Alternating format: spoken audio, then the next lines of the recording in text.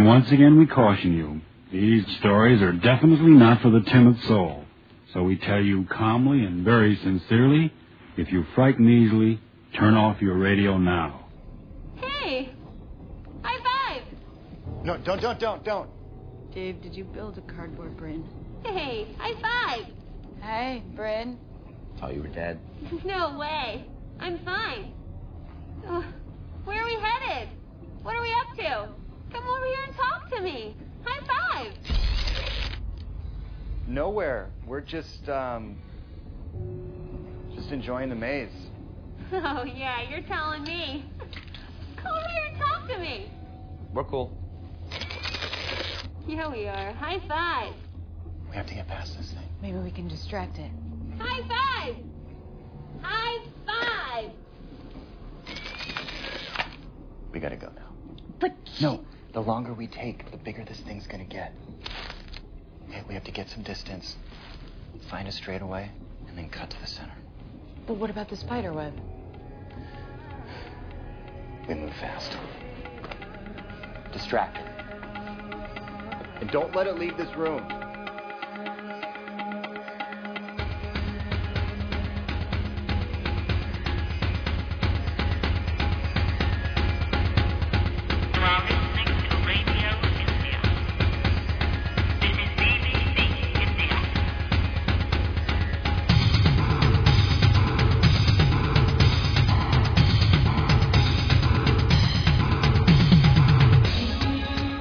Material Podcast. I'm Tom Carnell. And I'm Langley West. And you're here for episode 141.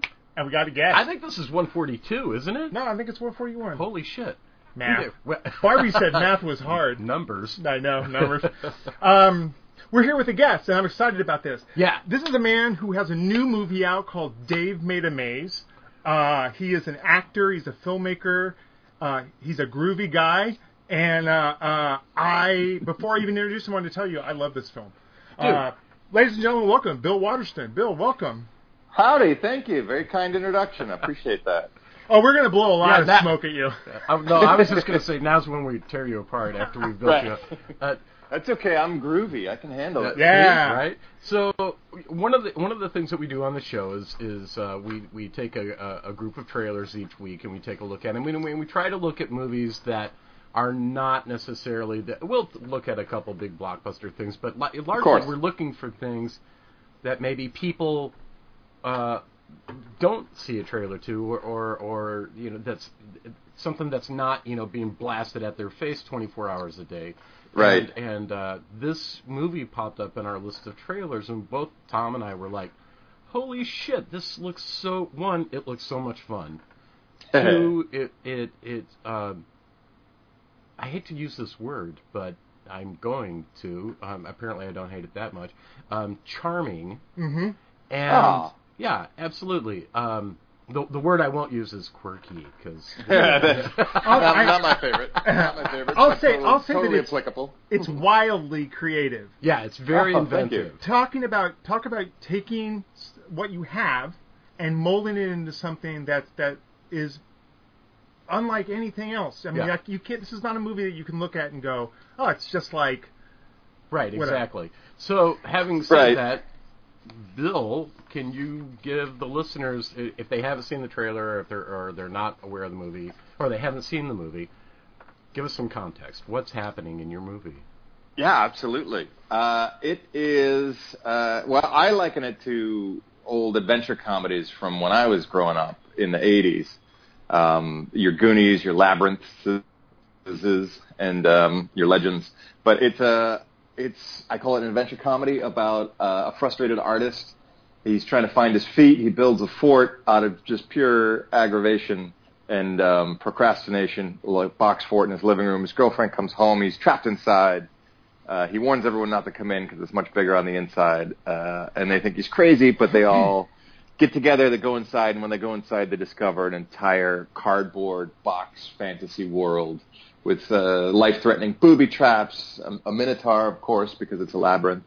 And it is very much about their journey in, and then Dave, the lead character Dave, his journey to get them back out safely. The structure itself, it reminded me of Snoopy's Doghouse. right? How Snoopy's doghouse is, or the Oh, yeah. it's super big inside, even though it. Yeah, I'm like, what do you mean Snoopy's dog? You mean the TARDIS?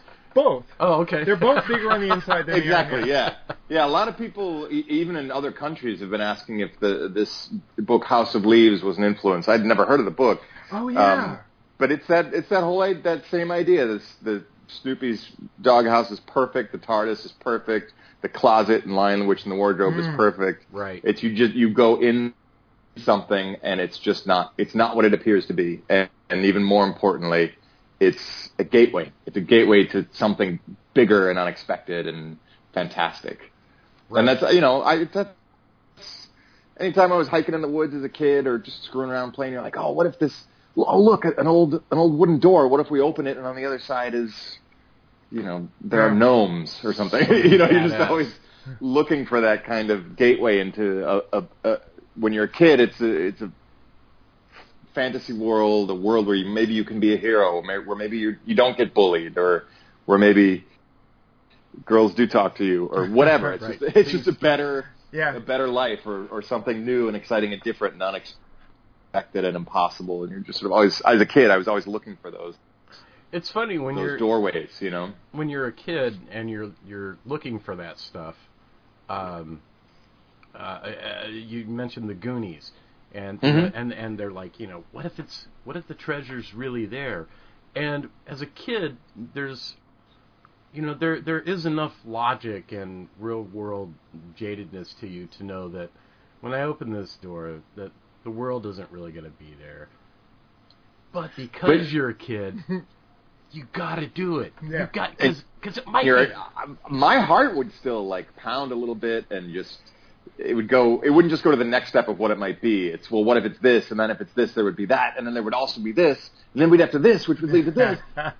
Yeah. Your mind is racing with possibility. I mean, I remember running this guy, I don't remember what it was, some sort of ditch, or the ground made a weird sound or something when we were out in the woods, and running home, getting shovels and tools and running back to the woods to just dig, because just always looking for treasure, always looking. And then it was not about money back then. It wasn't about we could buy all the comic books we want. It was just more about just the discovery of something that it's hearing that you probably isn't there. Digging your way to China and thinking, there's an afternoon. There. Yeah, that's a good idea. But you know what else I found in the film, that there's there's sort of an analysis of the creative process and what it means to be an artist, because there's a lot of turmoil between the main character and his girlfriend, and there's a lot of discussion about what I would call writer's block, and the desire to create, but just not making the connection between what's in your head and what's in your reality, right? Yeah, very much so. That's definitely the writer had his draft, and when I came on, when I started thinking in terms of directing, that was sort of the bigger picture of what it is I wanted to say. Mm-hmm. For me, the maze was always a metaphor for the creative process.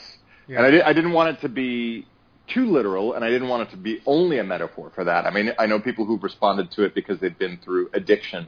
And at one Q&A, somebody was bringing up the parallels with depression. And other ways in which you can sort of be stuck, not just as you say, writer's block or creative block. But I'm glad, I didn't want to do it so literally that it only worked on the level of being the creative process or being inside Dave's mind. But that was certainly where I was coming from a directorial standpoint. Like when I had questions I needed answered, I would always step back and say, well, if this is a metaphor for the creative process, then how do I approach that problem? Nice. Well, and I was going to say that through the process of Dave, working his way through the maze and getting people home, despite others' lack of confidence in him, right. which for me is a lot of the humor of the movie. I find that stuff to be really funny. It serves as kind of a map. Mm-hmm. For people who are running into a problem. And while your experience may vary greatly. God, I hope so. Not by much. There are definite things there are, for lack of a better word, and this sounds silly talking about this comedy in this cardboard world, but there are lessons. Absolutely. There. Yeah. Well, look, I've had some people tell me that I've made a very dark film. And while that wasn't my intention, I did want to make a very honest film. And like you say, a lot of the humor comes from people not necessarily trusting Dave. And it is interesting having a hero, a leader, whose fault everything is. Yeah. Everyone would be safe if it weren't for him. So he has to earn their trust. He has to. And there are moments that we very deliberately put in there where it's like he has to prove that he is a good artist, that these things that are coming from his mind have beauty and have merit and have value. Well, and that's when people sort of start softening towards him and trusting him. For example, I'm purposely being oblique here. When the crystal opens, the girlfriend says it's beautiful. Like for the first time, it hits her that her boyfriend is capable of making true art. Right. And there's one of my favorite moments, and it's very subtle. And there's a lot going on in it that you're not necessarily meant to track, but we always talked about Dave as being, it's very clear in the film, his sort of fatal flaw is that he never finishes anything. He is as incomplete as a man as his projects are, including things he's supposed to do around the house, like fixing up projects, not just his artwork. And to mirror that, the Mondo Boys who did our score had this theme that kept starting when Dave would appear, but kept getting cut off. Like melodically, it never resolved. And sometimes that happened because of what was happening physically in the, again, not to give too much away, but there's the moment where like, everybody follow me, and there's a reason the music gets cut off. Like his life score can't even get it right. Yeah, exactly. Hilarious. And that keeps happening. And then in the moment when Annie and Dave settle down to build the chrysalis and build it together, because of course he needs her to complete the thing. That's the first time that Dave's melody actually resolves and completes as he's starting to build and complete this thing, which is the key to their sort of freedom. So there's these really nice looks, just simple exchanges between the two of them, where he's just working away and like working up a sweat and doing like, we did that sort of Edward Scissorhands moment where what's happening on screen is impossible as he's building and building. Yeah. Because he's just that good. He has that magic, and she sees that magic in him. And you see this moment, this look on her face, where she's just really appreciating him. And then she vocalizes it, of course, as you say, in that moment when the chrysalis reveals itself to be the piece that he intended it to be, and she does recognize it for its beauty. But it's it doesn't come out of nowhere. She definitely starts to see him throughout the movie. Well, as being powerful, as being, as putting value out there. I love the idea of bringing her, who's always been, you get the impression she's always been supportive, but didn't really get it. And now it's bringing her into that process and showing her, I always refer to, there's a line from Sondheim's Sunday in the Park with George where he says, mapping out a sky, what it feels like mapping a sky. And showing her that and going, look at this world of creativity that I've always had, and she sees it, like you say, for the first time. I just think it's so poignant and brilliant. Oh, thank you. I love, that's very kind of you. Thank you. And I love that she also is building it with him, and that's when she starts to fully appreciate, like even just getting a taste of what it is he does and can do. She builds the stand for the chrysalis, and it's a very nice piece, and the chrysalis doesn't function. Even sonically, the sound design, you hear that it doesn't really start to function until the two pieces are put together, which is obviously this wonderful sort of metaphor for a relationship and how we're stronger together, and we really come into our own when we are together. Right. But she really gets to get her hands dirty too. It's like craft hour, Yeah. And it's fun. Sorry, this is one last thing that excites me, and maybe no one else. But Mira, the actress who plays Annie, loved the role because she's engaged now to this wonderful man who's not a creative, but she's obviously pursuing this life as an actor and doing very well, of course.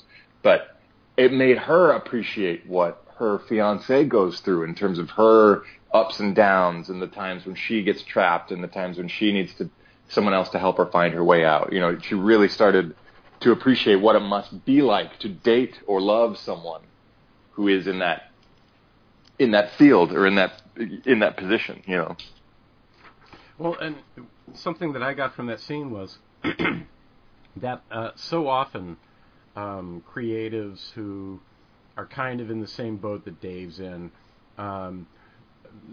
always, you know, the talent is there, but there's always something stopping them from finishing projects or getting things off the ground successfully. The kind of stuff that, you know, people, what we call normals, look at them and kind of, you know, like, oh, you know, they're never taken seriously. Mm-hmm. And I think for artists like that, a lot of times, two things need to happen. Something needs to happen. Tom and I talk about it all the time. Is that moment when someone gives you permission? That moment when someone says, "Holy shit, that's really good. I like that's that. really good." And that is a fuel. That is a spark that gets it going. And the other thing is that some people, that missing element is that supportive person. Is that person that, despite what everybody else may say, says, "I believe in you." Oh yeah, and I see what you do. I can tell you, like, I whatever happens with reviews on the books that I do, it doesn't matter until my wife gives me the thumbs up. Right. Everyone else is secondary to that. To you're right, that one person. Yeah, that one. We have an audience that we're always trying to impress. My dad. Right, and there's another element at play too. In this one, and part of it is from a scene the scene is still in the film, but we cut out a majority of the dialogue because the looks between the actors were so beautiful. It sort of told the story, but it's that idea that Harry says at one point, "You never have to fail if you never finish anything." And there was a scene where Annie actually calls Dave out and says, "I don't think you even want to finish this." Yeah. And he doesn't understand. He's like, "What do you mean?" And she says, "Well, once you finish it, then it's out there in the world to be judged. If you keep working on it, then no one has to. You never have to show it. You never have to show it to anybody." Yeah. You know, and I think that happens to a lot of creative people who, you know, maybe it's a fear of success, maybe it's just, you know, you're talking about how powerful it is when someone takes you seriously, but you have to take yourself seriously. Absolutely. Right. And say, "No, I am a writer. I'm going to finish this, and I'm going to give it to somebody." Well, even if it's a rough draft, or even if it's incomplete to some degree, at some point you have to share what you're doing, because if it's real art, it doesn't have value if it exists in a vacuum. That's not that everything has to be populist, but it has to be. You have to let go at some point, right? And share. God damn it! It has to be done at some point, right? You know, best piece of advice I got early on was for Fango. I did interview Barker, and he goes, "At some point, you just got to look at what you've done and said, this is the best I could do right now." Yeah. And all the ideas that you would have employed to try to forge that into being whatever this mystical thing that you want, direct that energy to your next project. Right. Keep moving exactly. Forward. Yeah, exactly. If you get too precious, there's a sort of a flip side of that same coin. Someone said to me, if you treat your script, if you're super precious about it, and you treat your script like it's the only thing you're ever going to do, it's probably the only thing you're ever going to do. Yeah. So at some point, you got to let it go and put it out in the world and trust that there'll be another. Otherwise, you're going to spend your whole life trying to perfect that one thing that you're never going to let go of, and it will be the only thing you ever do. I know a guy right now. He's been working on the same book for, I shit you not, 30 years. Yeah. Yeah, I know, right? One of the things I did want to bring up is you talk about Dave's sort of everything that we've talked about, Dave. It reminds me of Stephen Pressfield, who wrote the awesome Gates of Fire, has a book called The War of Art that talks about procrastination. Dude, that is a really cool book. It's a great book. Yeah. It talks about procrastination, the things that you put in front of you from creating. Right. I'm going to start this thing, but first I need a fresh cup of coffee. Right. And you're going to do that. And it's all the things that not the world puts in your way, because God knows there's plenty of those. It's the stuff that you put in the way of yourself. Right. Yeah. That's painful. I know people who are still doing that to themselves when they've got opportunities left and right, and they're still actively doing that. I always think of it like you remember in Pee-wee's Big Adventure when what is the See, pet store? I knew there was is a on reason fire. why we liked you. Tom and I love that movie. Yes, okay, the pet store is on fire. Oh, look, I got real lucky. Every year for my birthday, my mom said, "What do you want to do?" I said, "I want to go to a movie." And I was Time Bandits, Pee-wee's Big Adventure, Beatles. Like those were all the movies I got to go to in the theater as a kid. It was perfect. But there's that moment where the pet store's on fire, and he just keeps looking at the snakes. He's like, ugh. Yeah. He goes and saves something else, and he's looking, and he goes and saves something. And finally he runs out like, ah, like covered in snakes. Like that screaming and being covered in snakes, that's what writing is like. You know? Everything else is the cup of coffee and the gym and the business, the work email that you get to and the checking in with your family. But at some point you just got to grab those fucking snakes and run through the fire, man. Yeah. That's so funny. And the thing that's hard is I would think doing what you're doing is that as a writer it's one thing because you're in your own world and you're creating everything. Right. But as a filmmaker, it's wholly collaborative. Right. That's why I don't do it. But do you find that you function well in both of those worlds? Yeah, I always thought I would be successful as a bass player in bands. All I ever wanted to do was be part of a group. You know, I was never this lone wolf who wanted to plant his flag. I always wanted to be part of a team. That's all. You know, I love team sports. I don't care at all about individual sports. That's collaboration is incredibly satisfying to me. At the same time, creative partnerships are incredibly fraught, and a lot of reasons why it works collaboratively on set and it doesn't work collaboratively in something like a band or an art collective or something like that is the roles are clearly defined. There is a leader. Mm-hmm. There is someone who has final say. It's very clear whose job things are. And when sets start falling apart, it's because it's not made clear, and you know the sound guy is starting to tell the actor how he should perform a scene, and the AD is making suggestions to, and it's like, what the hell is going on? No one has control, and the walls are falling down, and everybody's the director all of a sudden. Yeah. And I've been on those sets, and it's a nightmare. That's the biggest difference I found. That's the biggest difference between a quote professional shoot. And I don't mean, I'm not saying that in terms of money or whether you're studio backed or whatever, but just a shoot where the entire crew is experienced. So your sound guy, he's a sound guy, and this they know their role exactly. And The Rock, man, The Rock had it nailed. Know your role. And then when you're working on, for lack of a better word, an amateur piece where everybody is essentially a film student. Yeah, and anyone can walk at any minute. Anybody could walk at any minute, but everybody wants to be the director. Everybody wants to be the director. It's their movie. Yeah, that was actually some really good advice I got going into this. When obviously being a first-time filmmaker with a practical effects-driven ensemble tonal mashup was not maybe the wisest choice, but I was getting as much advice as I could headed in from directors I'd gotten to work with as an actor. And one of the guys said, look, everybody wants to be the director. Everybody wants to be who you are. So if you got a bad night's sleep, if you got a stomach ache, if you're in a bad mood, keep it to yourself.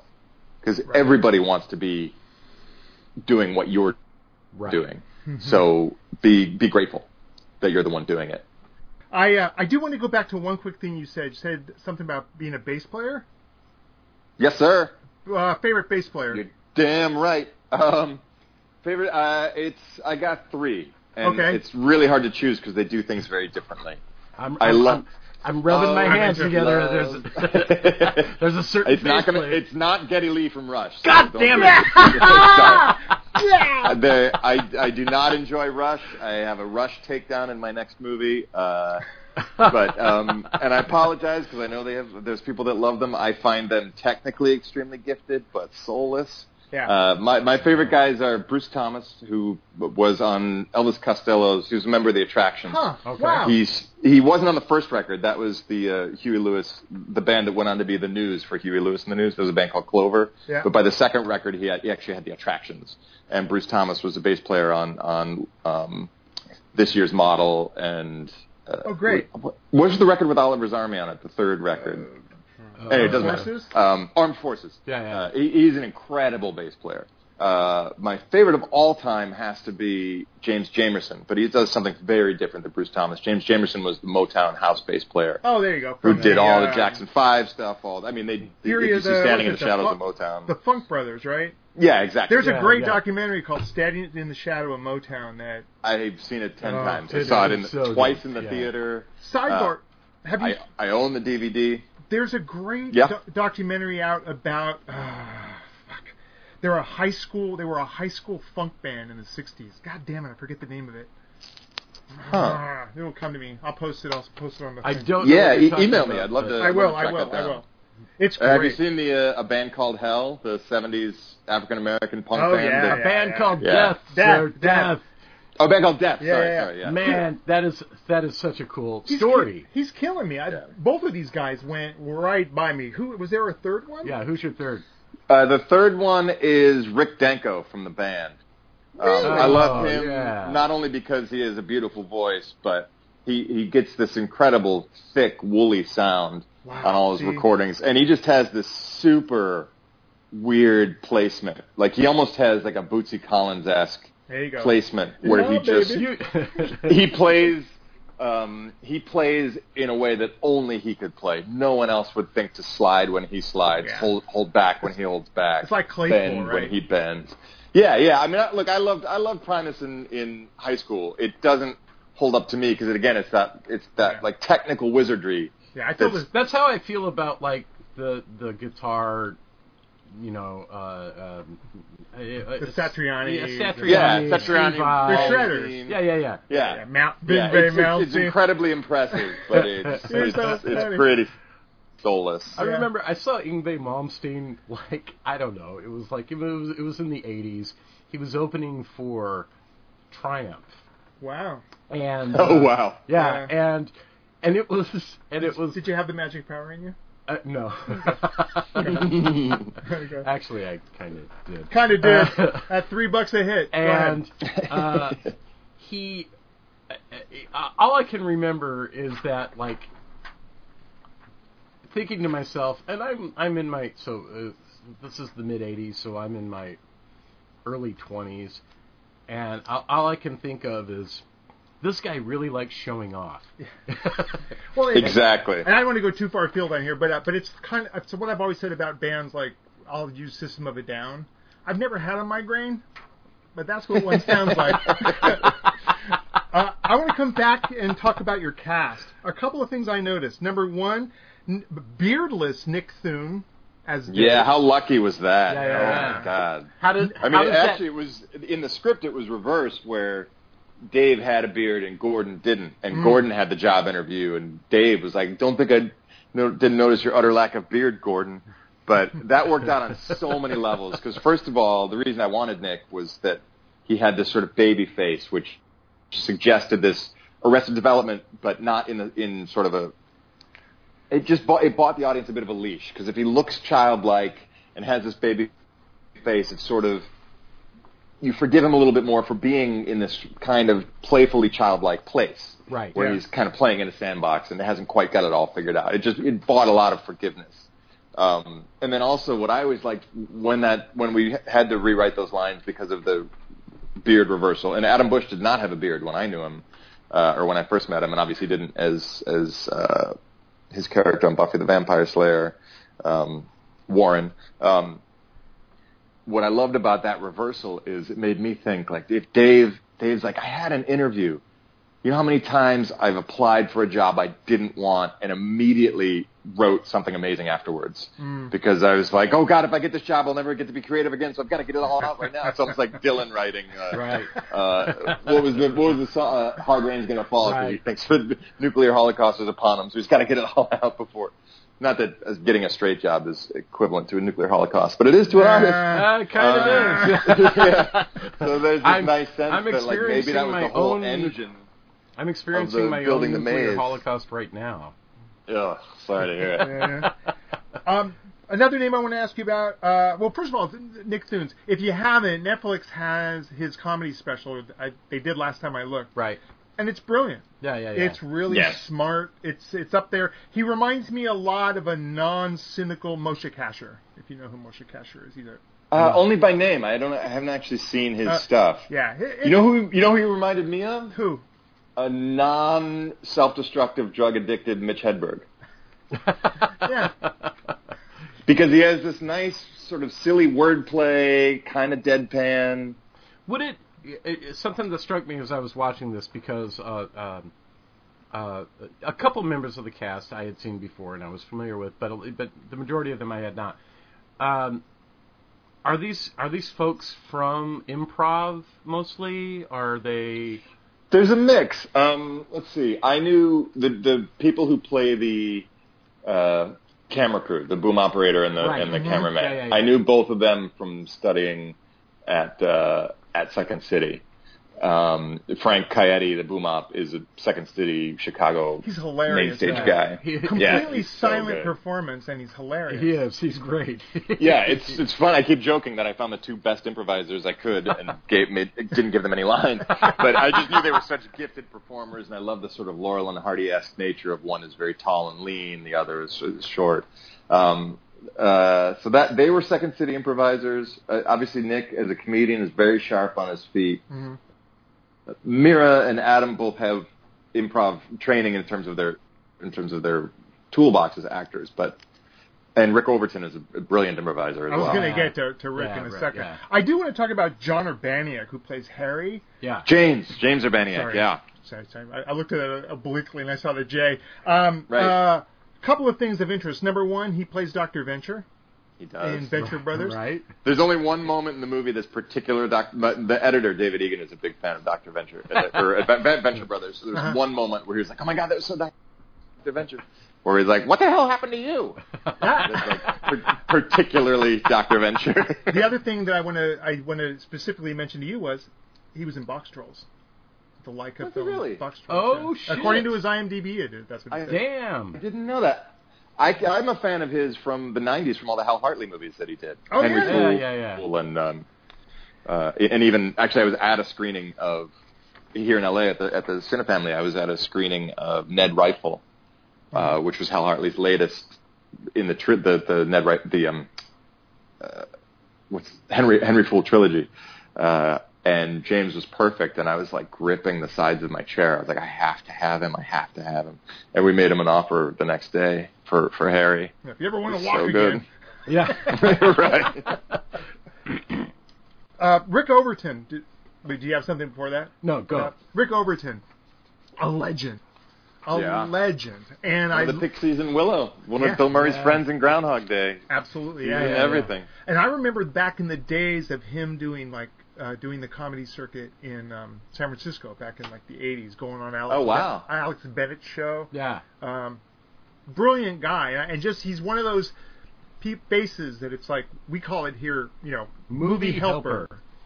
Right. Where you just add him to anything and it's automatically going to be good. And it was nice to see. It's better, yeah. Yeah, it's nice to see him. I did want to. Yeah, he came. He was a friend of the writers, Stephen, and both the Second City guys, Frank and Scott. He came on board at the last second because we'd had some stuff fall through, and he was able to show up within a day or two, and was just perfect, just perfect. Yeah. He's big tall guy, big bear hugs all around on set, like just a great dude. Yeah. He reminds me a lot of there's a guy out in LA now called Steve Agee. Does a lot of. Oh yeah. Yeah. Yeah, he's great. Mm-hmm. I wanted to. So before we say goodbye to you today, when we have some time left, we've got plenty of time. But I wanted to talk some nuts and bolts stuff. With you. Well, first, before I say this, I have to preface this with a confession. You came to our hometown and did a screening of this film and a Q&A, and neither Tom and I were there. So was this at the Roxy? No, we were in Bellingham, Washington. Bellingham, Washington, at the Pickford Film yeah, of Center. course. I was not at that one. The film traveled with some of the filmmakers, but I was not at that. Okay. Well, now I don't feel so bad. Now I don't feel so bad. Yeah.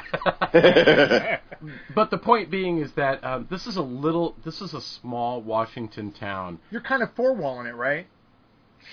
Let's see. How did that roll out? I don't remember if Bellingham was a one-night... There's a combination of things. We got picked up from distribution in North America by Gravitas Ventures, and they had us initially in 10 theaters, and then it started spreading. Theaters started coming to us for additional screenings. But in addition to that, the producer booked he's very kind of indie rock in his approach to things, because we were both in bands in the 90s, and it's like, if we'll get a van, we'll hit this town, this town, this town. Get in the van. Yeah. So he booked a tour, basically, of shows along the West Coast to build enthusiasm, and to get some DVD pre-orders and get people talking about the movie and reviewers going and stuff like that. So initially he booked a one night, and I think Bellingham was one of the towns that then picked us up for a few shows. So I think we might have been there more than once. It's but possible. I don't remember for sure. Well, the reason why I brought that up is because for such a small town, this place has this thriving film community. And amazing. It's one of the reasons why when I first kind of was scouting where I wanted to move to after leaving the hellhole of Las Vegas, that this place appealed to me, because there was just so much shit going on. There's no money, but there's creativity just everywhere. And that's all that preface it was leading into this. I was going to pack a lunch. Well, I was wanting to talk to you about nuts and bolts about being a first-time film director, and what that means. So you are given the opportunity to be a director of not a. I love giving the opportunity. Well, I was going to say, if you call 5 years of fundraising, you finally you landed the gig, right? You landed the gig. Well, I built the gig. You built the gig, and we all built our own opportunity. I mean, we had a screenwriter who wanted a movie getting made. We had a producer who wanted to make a movie, and a director who wanted to direct a movie. So we all got together and spent years fundraising so that we could get to do all of those things. And that's what I wanted to talk to you about, is like, what was that like? So, like, how many years was it? Not fun. How many years was it between we have this idea and we've got this in the can? From a first draft of the script that wasn't ready to be filmed, but that was very clear there was something awesome there, to our world premiere at Slam Dance. That was almost 6 years. Most of it was fundraising. It gets really complicated. I wouldn't necessarily recommend what we did, but we did not want to do a crowdsourcing campaign. And our producer, John Charles Meyer, is very thorough. So he had what's called a private placement memorandum in place, a very long, detailed contract with equity investors. And we went out to everyone we could think of who could feasibly write a check for $5,000 or more, because that was one of the thresholds in this private placement memorandum. Sure. For legal reasons that I don't even recall at this point. And it was a matter of just starting a combination of getting people who knew us, who would support us, it was basically, you're looking for investors, but at the same time you have to understand that there's a decent chance it's a tax write-off to support the arts. Right. Because most movies don't make their money back. But you don't go out with that pitch, but there's an element of that to it as well. And then convincing them, trying to put a visual book together that I'm much better at now than I was then, as far as what to expect with the look of the film, also simultaneously getting attachments in front of and behind the camera. One of the biggest coups for us was Trisha Gum, who at the time I met her was the art director for Robot Chicken. And she was able to bring on board a lot of people from that world, and that show was winning Emmys, and that was wowing people, wowed actors, so then actors were willing to sign letters of intent, which are relatively non-binding, pretty much non-binding agreements that look good in a pitch packet, where it's a legitimate actor saying, yeah, if the time works out, I want to be in this movie. So we had their headshots and their bios, and Trisha's bio, and the Emmy-winning this, and that's the package we went out with. Right, and that was something I was going to ask you, was how important was it to have as you say, attachments or names. Essential. In the same way that I remember the Irish director trying to get Michael Collins made before Liam Neeson was a gigantic star. Right. And everyone was, and I was living in Ireland at the time, playing in rock bands, and everyone was livid that Julia Roberts was cast as the female lead when there are so many talented Irish actresses, and sure. whether or not you think she's talented, she does not do a convincing Irish accent. It was like whitewashing. Yeah, exactly. Exactly. Red, white, and blue washing. Everyone was pissed, and everyone in Ireland was super pissed, and the director was like, look, no Julia Roberts, no movie. There is no Michael Collins. Because I got Julia Roberts, I got my funding. And this is, on a much smaller scale, when you're going to people and saying, hey, I've never done this before. Someone you've never heard of wrote something that someone you've never heard of is producing that's going to be directed by someone you never heard of. Mm-hmm. You have to at least say, but the guy from this show that you know said he'd be in it. And it's obviously a very art director-heavy movie, and the art director from this Emmy-winning show that you love is doing it, and da-da-da-da-da. You have to have those bells and whistles, or someone's just like, I don't believe you. Was the person that you just mentioned, and the name flew right by me, from Robot Chicken? Trisha Gum. Trisha Gum. Was she how you got your beginning credits, ending credits animated? Through her? Yes and no. She, by the time we actually got our money and went into production, she was co-directing Lego Batman in Australia. So she wasn't even able to be with us for the movie. But she brought on John Sumner, who's an artist, fine artist who also works in cardboard as one of his mediums. So he came up with this beautiful Bible for us. John's stuff is amazing. Yeah. It is nuts. And then her now fiance, Jeff White, was our art director who executed everything on set, but also came up with a ton of production design on the fly. So he ended up getting additional production design credit. He brought in this guy, Mike Murnane, who's another fine artist who's done stuff for Lucasfilm and a bunch of others. And he's another cardboard artist who was essential in the look of the film. So it really was a snowball rolling down a hill. And then Trisha Gum's specialty, one of them, or what I loved about her work, was her downshoot or cut paper animation. So from early on in the script, the opening credit sequence was a stop motion paper sequence. She ended up not being available to do it with us, but her fiance Jeff put me in touch with Kang Min Kim, who's the Korean guy who did execute the opening credits, and he did an amazing job. And then Musei Booker also works at Robot Chicken and works in that world and knows all those guys. I don't know if he works for Robot Chicken, but he's definitely done stuff at Stupid Buddy. He ended up doing the closing credits animation, which was a nice combination of cut paper and 2D traditional cell animation. So it all came, she's sort of the star at the top of the tree, and then we got all these ornaments. That's a terrible metaphor. I don't know what I'm trying to say. No, that's really good. And also shout out to Stupid Buddy, because they are the shit. Yeah, they do amazing work. And they were helpful. At one point, they were actually not signed on, but they were excited about us in the script stage. We're potentially going to be producing partners. And then at another point, after we got the movie in the can, that was the other thing. We raised enough money to shoot the movie. We didn't raise enough money to finish the movie. So we had to then go back and get more to try to get the animations and the sound design and the score and all of that. And that was a long and involved process. We shot it in 2015.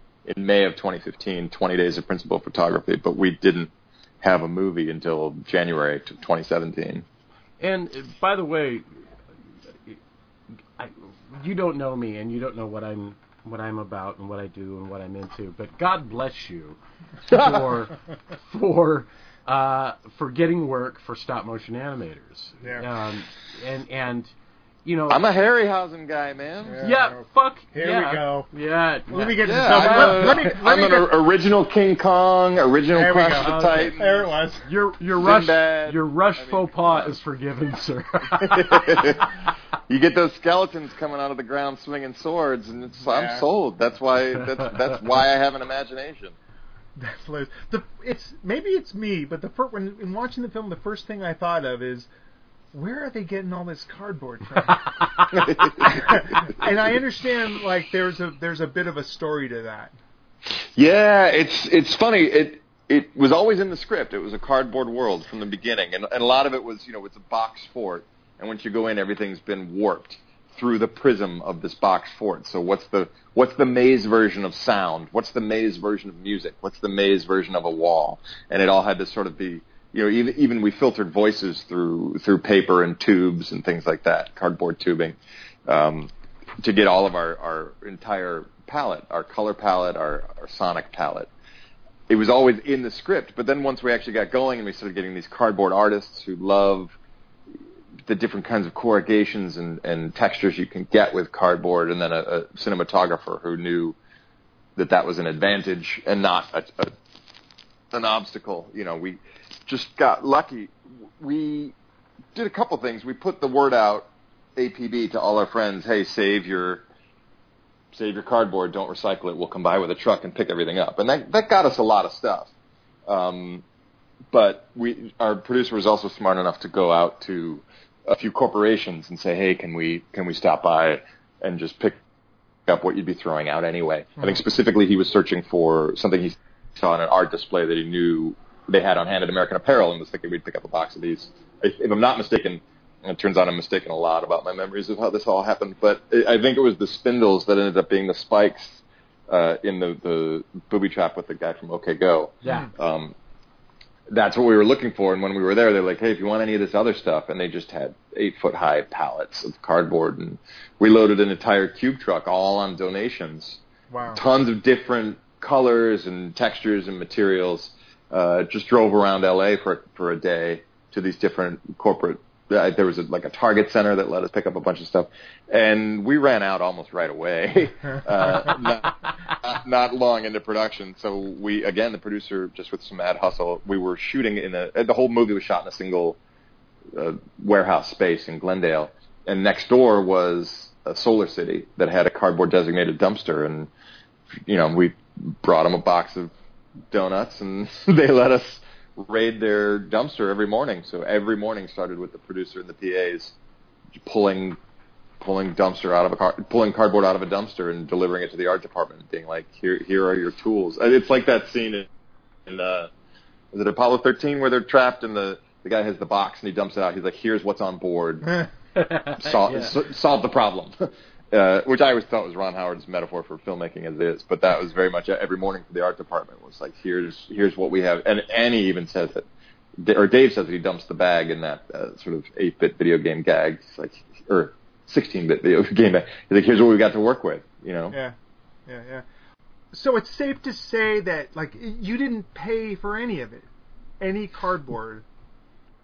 I don't think so. The art director at one point did Did take stole some of his. That you stole it. No, right. Right. You did take some of his budget to buy some stuff at Home Depot or something like that. I think he sort of pulled me aside after word got out that it was all donated. He was like, I did do one run. So I don't think it was 100%, but it was very close too, and everything was pulled out of dumpsters and put right back in the recycle bins when we were done. That's amazing. Kind of heartbreaking. I just had to do it again, and I even had to photo documented it for Instagram because I was sad. We had these flats. There's that scene where Annie is cutting her way to the center of the maze with the katana sword, and you just suddenly see all these rooms pass by really quickly that she's cutting through, these crazy different rooms that we never even had time to visit. One of them is like an aquarium, and one of them is like an observatory, like with planets and stars and everything. It's just really quick, but you had to build the wall to throw the sword through. Right. And I had those walls up until a couple days ago, and I was like, I just can't keep carrying these things around. So I pull off some of the key pieces that we'll probably give to fans or something like that down the line, or send out with DVDs. We haven't figured it out yet. But I had to recycle these giant walls that these guys built that are just these gorgeous set pieces, and it all just goes in a recycle bin. What are you going to do? And that in and of itself is a metaphor for art, right? Yeah. Yeah, it's very... It totally is. It's very nothing gold can stay. I remember saying to Annie right before destroying the chrysalis, it's okay. It's okay. I'll make, crunch all you want. We'll make more. What is that, Doritos? The movie is the... That's the product, right? I mean, it's everything that you do. If it's a painting, if it's whatever, if you can, you save it. But ultimately, the movie that's the art piece, and all these little bricks that everybody has been building to create the movie are, they're part of a bigger wall. Yeah, and it's like what we were saying about don't be precious about everything, because just trust that more will come. You'll build more, you'll make more. There's, part of me wants to hold on to every last piece. Part of me wants to make sure every last piece gets in the hands of someone who would care. Right. Because I know there are people in towns across internationally at this point, because we've played in like 17 different countries, who would love to have a piece of the set. Absolutely. Yeah. So just throwing it away is heartbreaking, but at the same time, let it go, make room for the new stuff to come in. I do have a question for you. Was when the initial idea came up, when the writer was first sitting down and thinking of this, was using a cardboard world and thinking, okay, I only have access to a limited amount of space, and this is a material that's readily available. Was that a part of that decision, kind of the Robert Rodriguez, look, I have a turtle, yes. and Yep. The reason why I ask is because the film group I used to be with in Las Vegas did a thing years ago called New Box City, and it was a world of cardboard. It was we were running around with. Oh, you got to send me that. I totally will, and you'll hate me for. I wasted 5 minutes on this. Well, it was a 48-hour film shoot, so sure. It was like But, right, of course. But it was cool because everything was. It didn't matter if, like, for example, if the set got fucked up in between shots, it was cardboard. We threw up another piece of card. You know what I mean? Right, exactly. Like, yeah. The writer was thinking, oh, this will be fun. We'll shoot it in my apartment with all my friends, and we'll just crank it out.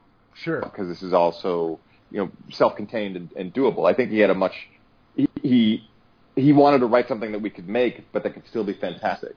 I don't think he had any sense of the scope of what it ended up becoming. Yeah. The producer and I sort of saw the potential in making it something bigger than that, and even every step of the way it got bigger and bigger still than either the producer or I intended. I remember on that first day when we had name actors that I'm like nervous being in the company of on our set, and we had these 50, 60 people and these walls that had been thrown up, just sort of being like, this is so much bigger than we'd imagined. Holy shit, this is a real movie.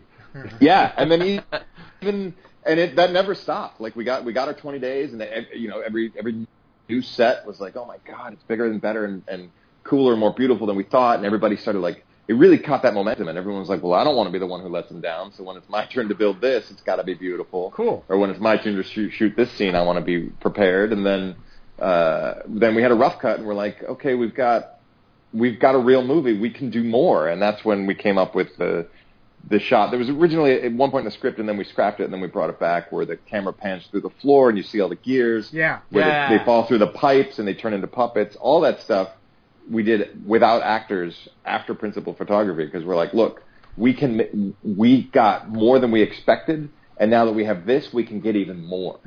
We can make it even better. So we kept adding to that with more and more stuff, because we wanted to honor what we had accomplished. We didn't want to skimp, but the whole thing all along the way just kept catching a kind of momentum that none of us really expected, and it just got bigger and bigger and better and better, and the kind of talent and what the ideas and the effort that people brought to the table to make sure that, including the sound designers and the composers who had no time. They had 5 weeks to come to lock all of their work, because we got into Slamdance and we hadn't finished the movie yet. We hadn't designed, built, or shot the Zoetrope. We'd shot the puppet scene but hadn't edited it yet. We didn't have our reels locked, so they couldn't get to work. But they were like, just the same, like, we're not gonna be the ones who dropped the ball. It was such a team effort. Everyone saw what we had, and no one was willing to be the one who dropped the ball. Right. I wanted to say huge shout out to composers. Yeah. Both giant film, giant blockbuster studio films and little indie films, because they're usually, by necessity, they're the last person to be working on stuff because There's no wiggle room. Yeah, they need Yep. they need an edited piece so that they can construct a sound. It's what we talked about a couple weeks ago with William Faith about writing music so that it lands when the fish swims by. Right, exactly. You know, and that's that because you can't go back and go, I need another 10 seconds here. Right. That's what you Right, got. right, What you right. got. And Right. so consequently, they often have the least amount of time of anybody on the creation of a film to. I mean, if you think about it, like oftentimes they are creating an entire album's worth of music. There were 70-some music cues in this movie. It's Wow. nuts, right? And Yeah. I mean, we were lucky enough that we got permission. Well, I mean, we paid for it, but we got permission from the Equals to use their song in the opening credits, which I had wanted from the get-go. It's such a perfect send-off, such a perfect launching pad for the film, and they're one of my favorite bands of all time. So I was really thrilled that I got to expose them and get to use them. But then the whole idea of this fantasy world where you're in a place that no one's ever been before. It's like, well, then all of the music has to be original as well. You can't be in this cardboard fantasy world that never previously existed and listening to the fucking Rolling Stones. Not that we could have afforded that, but I have enough musician friends and contacts and stuff that there were songs we could have used, but it had to be all original music because it had to be that the sound had to be as transportative as the visuals, or it wouldn't have worked. It wouldn't have landed. As you've taken the film around the country and as you say it's played all over the world, are you able to look at the finished film objectively? Like I cringe every time I re-look at something that I've done. Are you able to? It's a combination.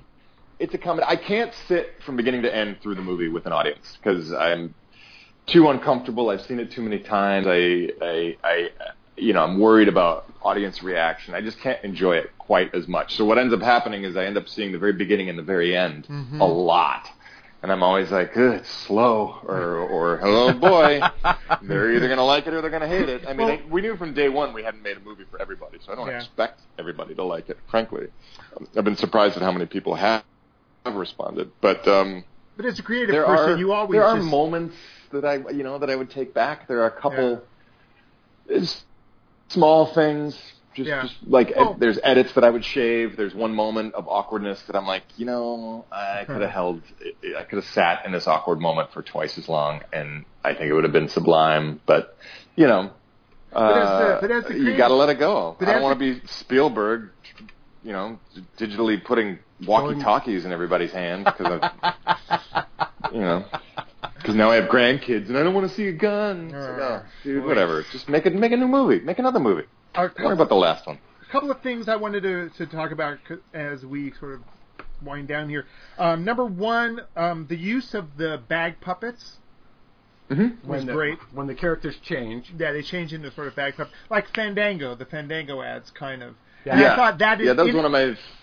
I was going to say, that in and of itself is sort of a little wink towards film production, and the commercialization of film and art. And for me, it was very much. I used to make paper bag puppets and put on shows for my family, so it was still very much in that vein of the kind of childlike innocence and playfulness you have to create. I have a feeling, regardless of the film that you would have made, and it just so happens that it's this film, I think separate from all the cardboard stuff, there's a real... what I'm getting from you, and that I love, is that there's a real DIY aspect to your filmmaking. It's the Judy Garland, Mickey Rooney thing we always talk about. Let's have a show 100%, in our backyard. 100%. Yeah, I used to host this really corny, wildly ambitious, Muppet-esque live vaudeville show, and it was like, okay, what's around? Who can do what? A burlesque dancer? Great, I got an idea. How does the lighting booth work? Oh, it can do this? Cool, I have a gag for that. That's hilarious. That's awesome. What's the physical layout of the stage? Oh, it has 2 windows? Perfect.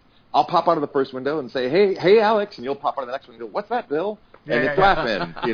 laughing. What do we have? What do we have, and how can we make something we make something worth making out of what we have? Sure. That's, like I said, that moment in Apollo 13 that I think is Ron Howard's nod to the nature of filmmaking. It's like, here's what's on the ship, and they need to land safely. Go. Yeah. Right. I also applaud, and I'm trying to be a little oblique here, when I saw how you use red crepe paper, absolutely brilliant. Yeah. That was a late, I think that might have actually been Trish's idea, and I think, if I'm not mistaken, that might have come out in a meeting with Stupid Buddy when we were talking about the script and trying to get trying to get funded. We hadn't shot it yet, and we were trying to get them on board, and they had a couple notes on the script and some thoughts, and I could be remembering this wrong. It was 2014, but I think that was Trish might have pitched that in a meeting, and we ran with it, or something like that. I know it wasn't originally the earlier versions of the script were very much more sort of bloodbathy horror, Sure. And at some point. When that idea, I do remember when that idea came along, you just could almost hear a click. Yeah. Where it was like, aha. Yeah. Now we have something. Now we have something unique. There's this tradition of using like red cloth.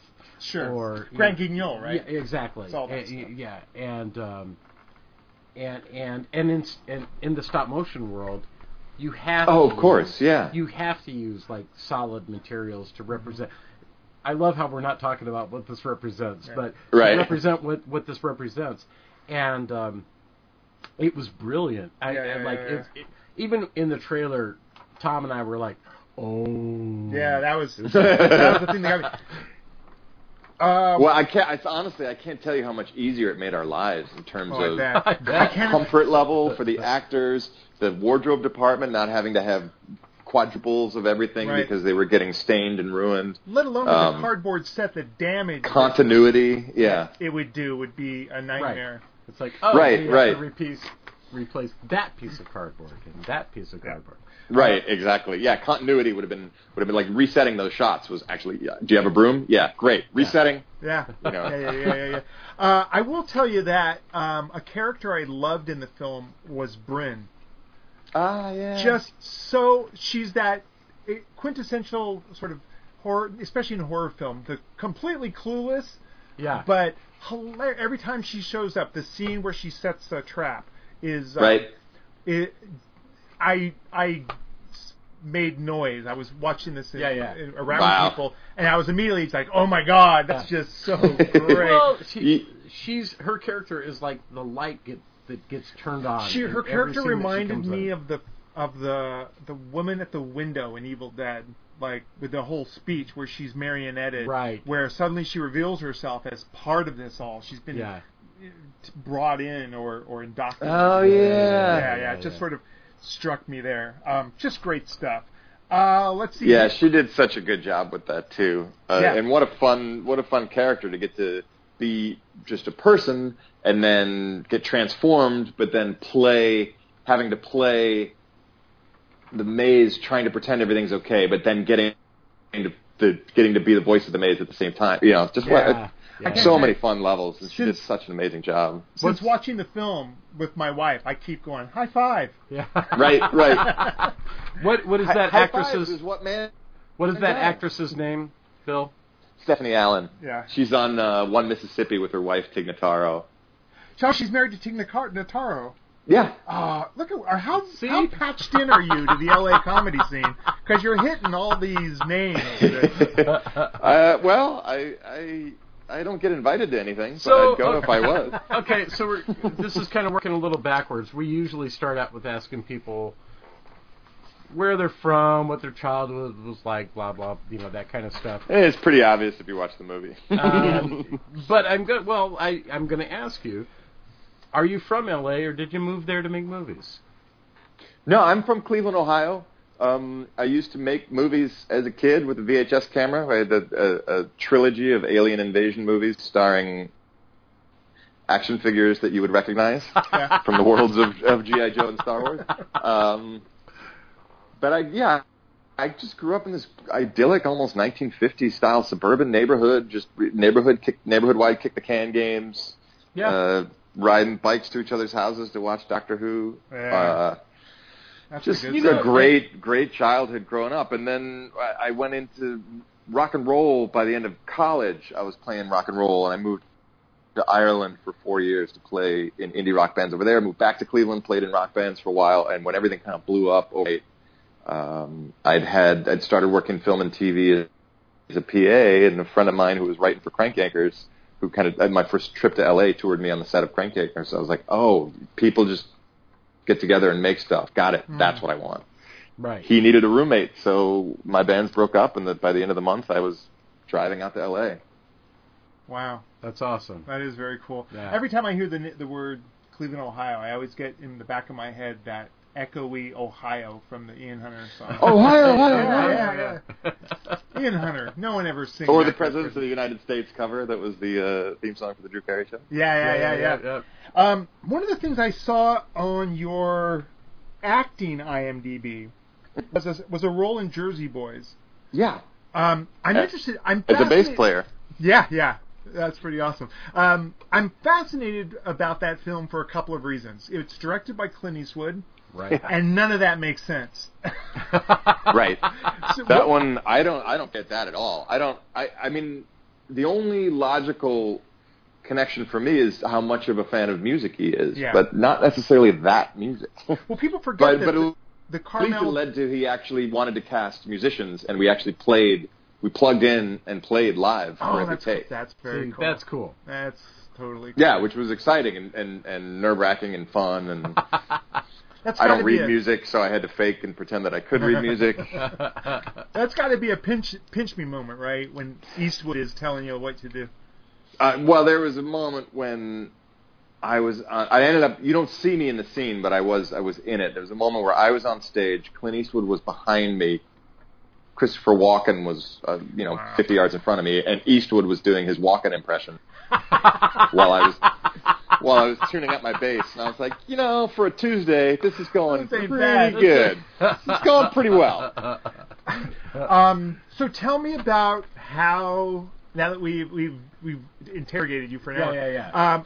How do people go about seeing the film? Is it available on iTunes? Oh, wonderful. Yeah, thank you for bringing that up. Yeah, we're on iTunes, we're on Amazon, PlayStation, Xbox 360, Vudu, the on-demand services that YouTube and Vimeo have, Google Play, Cox Cable, DirecTV, I mean, all the cable, Time Warner, all of that as well. You can pre-order the DVD and Blu-ray on Amazon. You can go to our website, DaveMadeAmaze.com, and there's a screenings page to find out, because we are still showing up for like one-offs at Alamo Draft Houses and nice. art house theaters and stuff. We just got picked up in Lancaster, PA for a run at one of their art houses. I think we're still up in Arcata, Northern California. And that's sort of, hopefully that's a kind of brush fire thing that's going to keep happening, that these art houses are going to, not that we're Rocky Horror, but they're going to, get wind of us and want us to screen and maybe do Skype Q&As and stuff like that. You just saying that just made me think, like, this is the perfect project to turn into a musical. Oh, sure. plus, I think there are worse things that can happen to a film than it being on the midnight movie service. Absolutely. I'm dead to be on the midnight. I'm hoping there's that one city that's like, hey, can we just have you, one Saturday a month at midnight? Like, God, yes, of course you can. Like that's where we belong. Anymore? I think so. Well, they still do shadow casts for Rocky Horror. Believe it or not, there are shadow casts for Repo the Genetic Opera, because who knows why. but there is. I know the Room still gets. I mean, most of the theaters that we're playing in are also playing the Room and Rocky Horror and all that. I mean, that's where we belong. We're weird, cult, out there, fun movie. We're weird. Damn it! See my T-shirt? I'm weird. I could see people bringing, silly string and yarn and throwing it at the screen at key moments. Little sack puppets. Yes. How stoked are you going to be the first time you see someone at like San Diego with a cardboard hand? That's going to be bad. Oh God, I can't wait. Someone did send us on Instagram, because we are selling on our website. We're selling that 8 video game shirt that Gordon wears, just Yeah. a T-shirt with a cool logo on it, and someone took a picture on Instagram and called it Gordon cosplay because he had this sweater, like he had the Kurt Cobain sweater and everything, and the beard. I'm like, oh my God, that's amazing. But yeah, I want to be around forever. I mean, we're a weird Comic-Con movie. We're gonna find our audience over time, and I think it's a movie that does pay off in terms of repeated viewings because we did pack the frame with so much information that there's always a lot to see. Cool, if it gets on Netflix, is it going to be? Do you know any idea if Netflix is going to pick it up? We have one deal that I don't think I can discuss. Okay. We will be in some of the more traditional online streaming services. Well, here's the. I'm saying that because though Netflix and sites like that, they're repositories for people to discover films. Right, and it's really like that way. Exactly, and that's cool. But I also feel like they are. When a movie goes to Netflix, especially if it's a small indie movie, at least for me, it feels like we've wrung everything we can out of this movie, and now we're. But it's also how most people see their films these days. It's true, but the filmmaker like Bill doesn't make any fucking money off. So of go it. buy this. It's not right. real money. Yeah, that'd be nice. That'd be nice. And finally, I want to ask you about you said it was coming out on Blu-ray. Will there be extras like behind the scenes? Yeah, we were just signing off on some of those. There's some fun stuff. We got to do a nice behind the scenes kind of here's what it was like for us making the movie. Awesome. And you get to meet a lot of the people who the artists and stuff who part of the crew. We put up a little teaser that we shot in 2013 to try to raise funds. That's really silly. Little things like that. Some of the intros that we filmed for film festivals, or intros that we've done live at theaters that we recorded. What else is on? There's some fun stuff. I mean, one day when we have time and resources, which are two things we've never had, I will put together Harry's actual documentary. Yes. That he shot and edited, and I'll bring in James to do a voiceover. That's badass. Cheesy stock footage, like the setting sun and all this stuff. I heard you obliquely earlier say this new film you're working on. What is that? Yeah. Can you talk about that? Yeah, a little bit. The script is out. The script is finished. It's going to start to the production companies. To pull the curtain back a little bit, the process for me has been our sort of marquee audience award win at Slamdance, and even our involvement in Slamdance led to me getting some meetings and some phone calls, and I ended up getting represented by a manager and an agent. Nice. And what they do is they set up general meetings for you, where you go to production companies or whoever it may be, and you or studios, you meet with them. They've seen your movie and they want to meet with you, which is great, because especially in my case, it is such a particular film, but it's a great litmus test. Mm-hmm. Like, if you see this movie and they're like, I got to meet this guy, great, you're going to like the weird shit that I want to make. Right. If you see this movie and you're like, this is arty and weird and small and I don't get it, then great, there's no reason for us to meet, because I'm probably not going to enjoy making your movies. Right.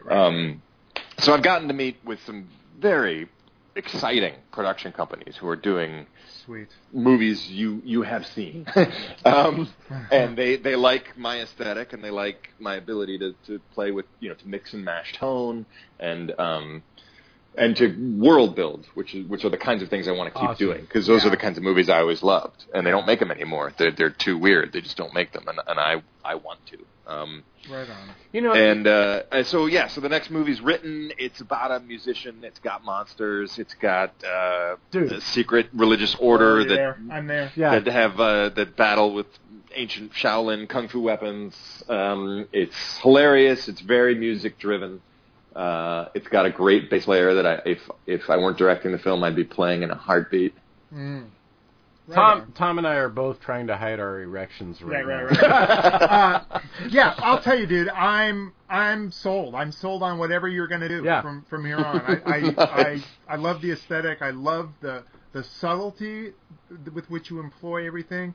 And I wish you all the success in the world, man. Absolutely. Oh, thank you. Thank you very much. And I would like to extend an invitation to you to come back and talk about, not necessarily even what you're working on, but just talk about movies. Yeah, we do that. Once you're on as a guest, we'll have you anytime you want to come back. We have you on, and we love to pick topics that you would not normally talk about. If you happen to see that we're doing a show about fucking who knows anyway. what, then please. I'd be thrilled. I'd love to jump in. All right.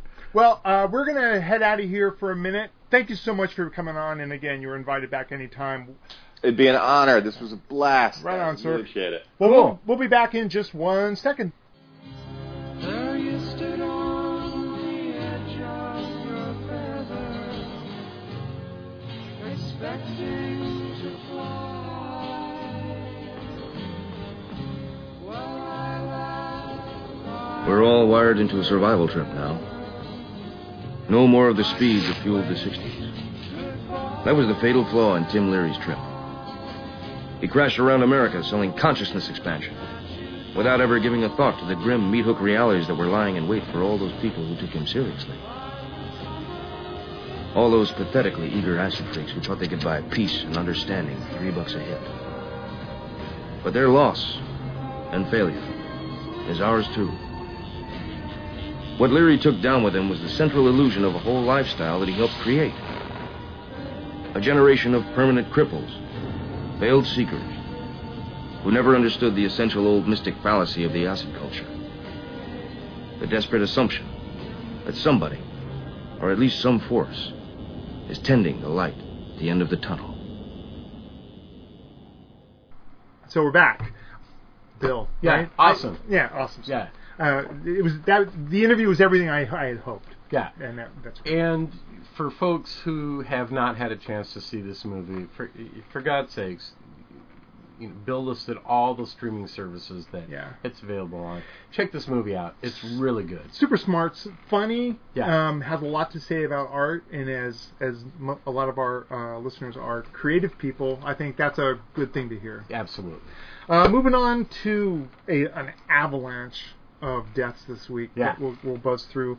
We'll start with Edith Windsor. She was an American LGBT rights activist. Right. Super important. Yeah, absolutely. And I've been hearing a lot of tributes to her on, like CBC Radio and NPR, and her marriage to her partner was huge, and paved the way for a lot of stuff that came later on. People forget how, not more than 20 or 30 years ago, it was unheard of. Yeah, absolutely. And so that was a tough one. Another person, Francis Xavier X. Attenzio. He was a songwriter for Disney who wrote things like Grim Grinning Ghosts, and most of the songs you hear on their rides, and a lot of the music for the cartoons. Sure. This guy seemed like he's in that same room with Carl Stalling and the Sherman Boys. Right. Doing all that stuff. Michelle Rounds. This happened yesterday. Michelle Rounds, she was Rosie O'Donnell's ex-wife. She committed suicide. And there's that. And anytime I hear about that, there's a sadness. Yeah, absolutely. And now we're in the some of the bigger ones here. Yeah. Grant Hart, a guitar player for Husker Du. Yeah. Young. Yeah. In his 50s. Young, and I don't know if I've read what the cause of death was, I know but a couple of the band members from that three-piece had drug problems throughout their life, so hopefully that's not what contributed to this. It kills me when and this isn't just even in recent years, but if you look back, great artists, you look at the troubles that Van Gogh had. Sure. And a lot of other people where it was like the madness was what killed them, but in the end also it's also what drove their creativity. You don't get to Van Gogh paintings without a little touch of that. Yeah, absolutely. By the way, a band that I don't think gets name checked enough. Agreed. I love that band. something I hadn't really put together until his death, and people were kind of connecting the dots for me. The Foo Fighters, big influence on Dave Grohl. Oh, Husker Du was the big yeah, influence yeah, on yeah. Dave Grohl. Really? Yeah, yeah, yeah. I can see that. Yeah, absolutely. And I did too. As soon as I heard it, I'm like, well, of course, yeah. You know, Dave Grohl, there's a part of me that just thinks, you should hate this guy. But it's really hard. It's hard to, because he is so obviously just a good guy. A right? nice guy. Yeah, absolutely. Yeah. Let's see. Frank Vincent was in Casino, Sopranos, big, like, a lot of mobsters. Played a lot of mobsters. Talk about movie helper. Yeah. Yeah, that dude. Yeah. Get Your Shine Box. Mm-hmm. It was that guy. Yep. And then the last three, I don't even know where to start. These are hard, man. Number one, we'll start with Len Wein. Yep. Writer for comics, developed with Bernie Wrightson, Swamp Thing. Swamp Thing, yeah. Wow. Yeah. I was on Ron Pertwee's podcast the night that we found out that he died, and Ron had a good point. He called him, like, he was a journeyman comic writer. Right. And if you look over his bibliography, I'll call him like a hole filler. Like, I've got this big story arc here and a big story arc here, but I got these few issues in the middle that I don't know what to do with. Give them to Len. Yeah. And Len would knock it out of the park. Yeah. That was tough. Yeah. And then there's another two. Yep. I'm going to start with... Both are fucking punches. I know. Yeah. I'm going to start with Harry Dean Stanton. Right. Who in his 90s, it wasn't and given his lifestyle, it's not a surprise that he passed. Right. But it doesn't make it any more palatable. No. Harry Dean Stanton is one, if you talk about American acting icons, mm-hmm. and I don't mean the Tom Cruises or even the John Waynes. Mm-hmm. I'm talking the guy that is always there, and for at least much of his life, never changed. Never. He was always the same. He could always be counted on, and I'm sure part of his casting came from that. Is that sure. It's like We want this guy. Yeah, we want this guy. We want the Harry Dean Stanton guy. Yeah. I loved the fact that he was unapologetic about his lifestyle. Yep. He at once recently said that if he were to stop drinking and smoking, they would kill him. Yeah. And just living in your skin suit, occupying 110% of your space. Yeah. I just saw a video of him and Johnny Depp and Chris Christopherson on stage singing some song. I forget what it was. And just amazing. Yeah. I lump him into people like Thompson. Yeah. Bukowski. Exactly. He definitely fits in that room, and I highly recommend the documentary and I fuck me for not having looked it up prior to coming on the show, but there was a documentary just recently about him. Really in the last couple of years about Harry Dean Stanton. Yeah. And so just type in Harry Dean Stanton documentary. Also, he's got a new movie coming out called Lucky. That looks amazing. Yeah, we talked about the trailer at one point. And again, fucking cool. The guy was working up until the very end. Yeah. As Kevin Smith says, big bucket of wind. Yeah. On this guy. Yeah. And then finally, Basil Gogos. Man. Damn it. Yeah. Basil was a guy who, if you're unfamiliar with Basil's work, he used to do all the covers for Famous Monsters of Filmland. He was one of those journeyman people that did a lot of commercial art. Beautiful stuff. His stuff is immediately identifiable. Mm-hmm. He's like Frazetta. Yeah, you see a Gogos, you know it's a Gogos. Yeah. And and primarily because of his use of color. Mm-hmm. He'll have a portrait of a famous monster, and a quarter of it will be blue, and then a quarter of it will be, and it works. It totally works. It's amazing. And again, we say this time and time again, one of the nicest guys in the world. We interviewed him for Carbon Octane 20, and he couldn't have been nicer. Yeah. And couldn't have been more, self-effacing, and like, I tell you, if you want, I mean, that whole thing of like, oh, what I do isn't that special. Yeah. And you're like, fuck you. Fuck you. You're amazing. Yeah. If you, first of all, do a Google search on just Basil Gogos and prepare to be blown away. Yeah. But then when you're done with that, do Basil Gogos pencils. Because his pencil work was amazing. It's amazing, and it didn't get... I can't think of a single time that it was published. It was always his paintings. There's a bride drawing he did that's phenomenal. There's a Wolfman one that is the shit. For more contemporary fans of genre, you'll recognize one of his paintings as a cover for a Rob Zombie. Yeah, the Dragula, whatever that record was.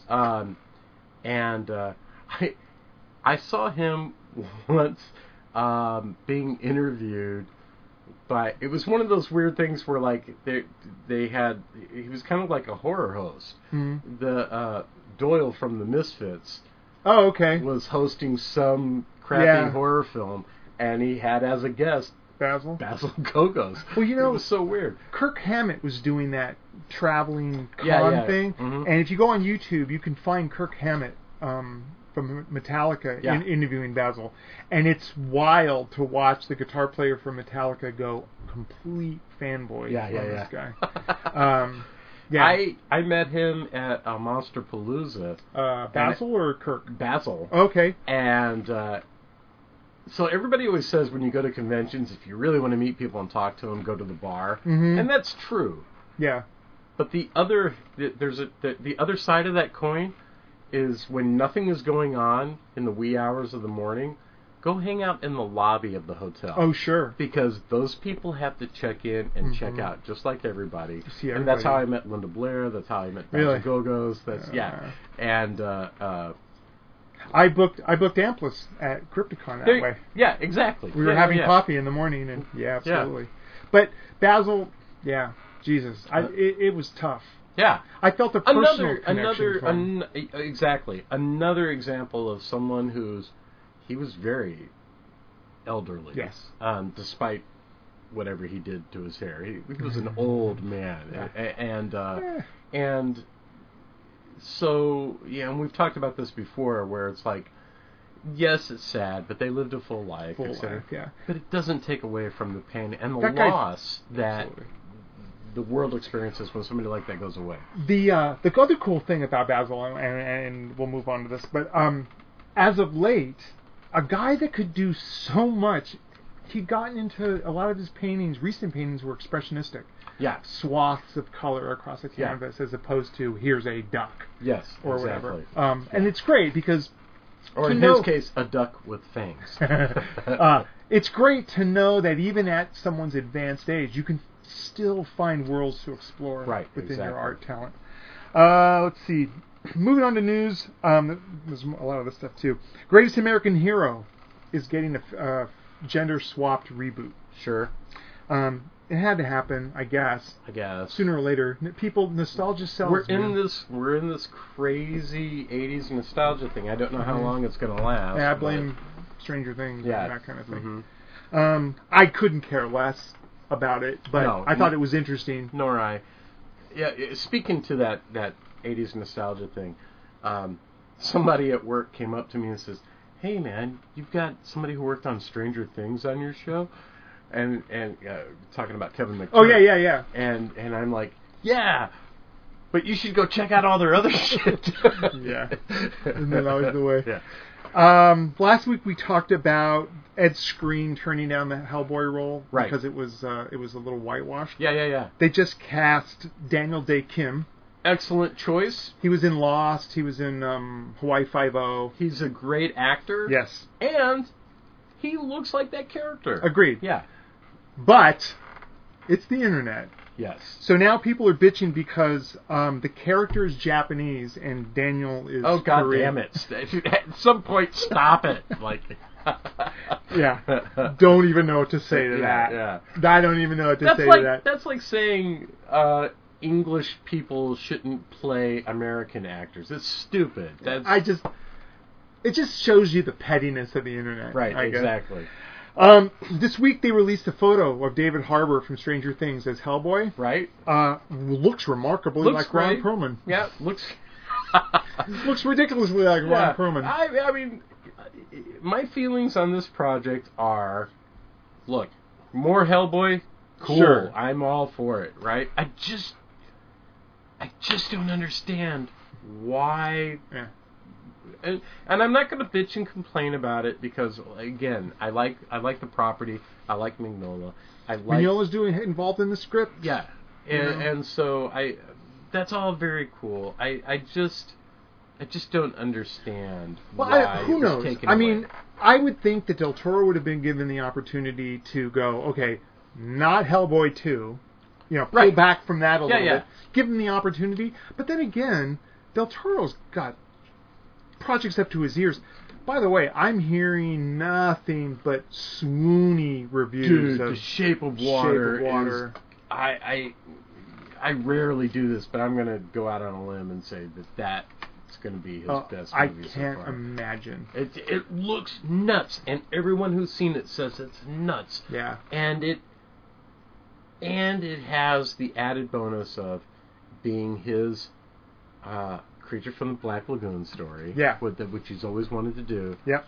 And you can't help but think that it's an Abe Sapien. You had said that before, and I think it's such a brilliant idea. Really, I am beyond the moon thrilled for this movie. Yeah, everything I see of it looks great. Yeah. Small thing. John Oliver was renewed from last week with John Oliver, renewed for 3 years. Good. Yeah, great. Good. We can use. He's super smart. Yeah.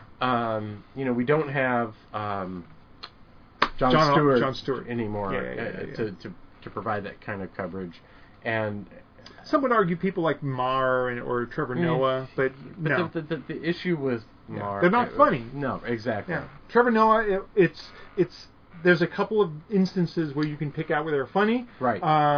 But for the most part, a lot of it lands heavy. He's a terrible interviewer. Yeah. Let's see.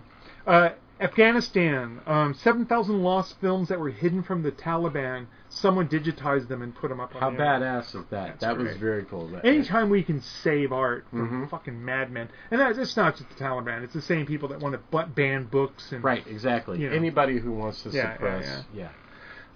George R.R. Martin's Night Flyers is coming to Sci-Fi as a series. Okay. Night Flyers was a in-space movie where it's a ship in space and this thing breaks out. Some kind of an Every time I hear the title, I think of two things. I think of the Stephen King short story, and I think of a movie from the 70s with, I believe, James Coburn, with these dudes. On parasails.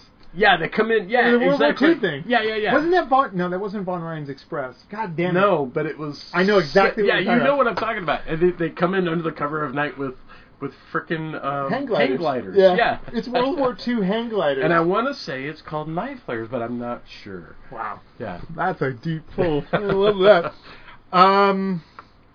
Professor Marston and the Wonder Woman film we talked about the creator. Very excited. Very excited about that. The director, Angela Robinson, is directing a film version of Terry Moore's comic Strangers in Paradise. Oh. That could be cool. Could be cool. Yeah. Very set in the real world kind of thing. And man, I want to see that Professor Marston. I know. I can't. I just really hope they don't. That's a pre-order for me on Amazon. Yeah. I'm gonna own that movie.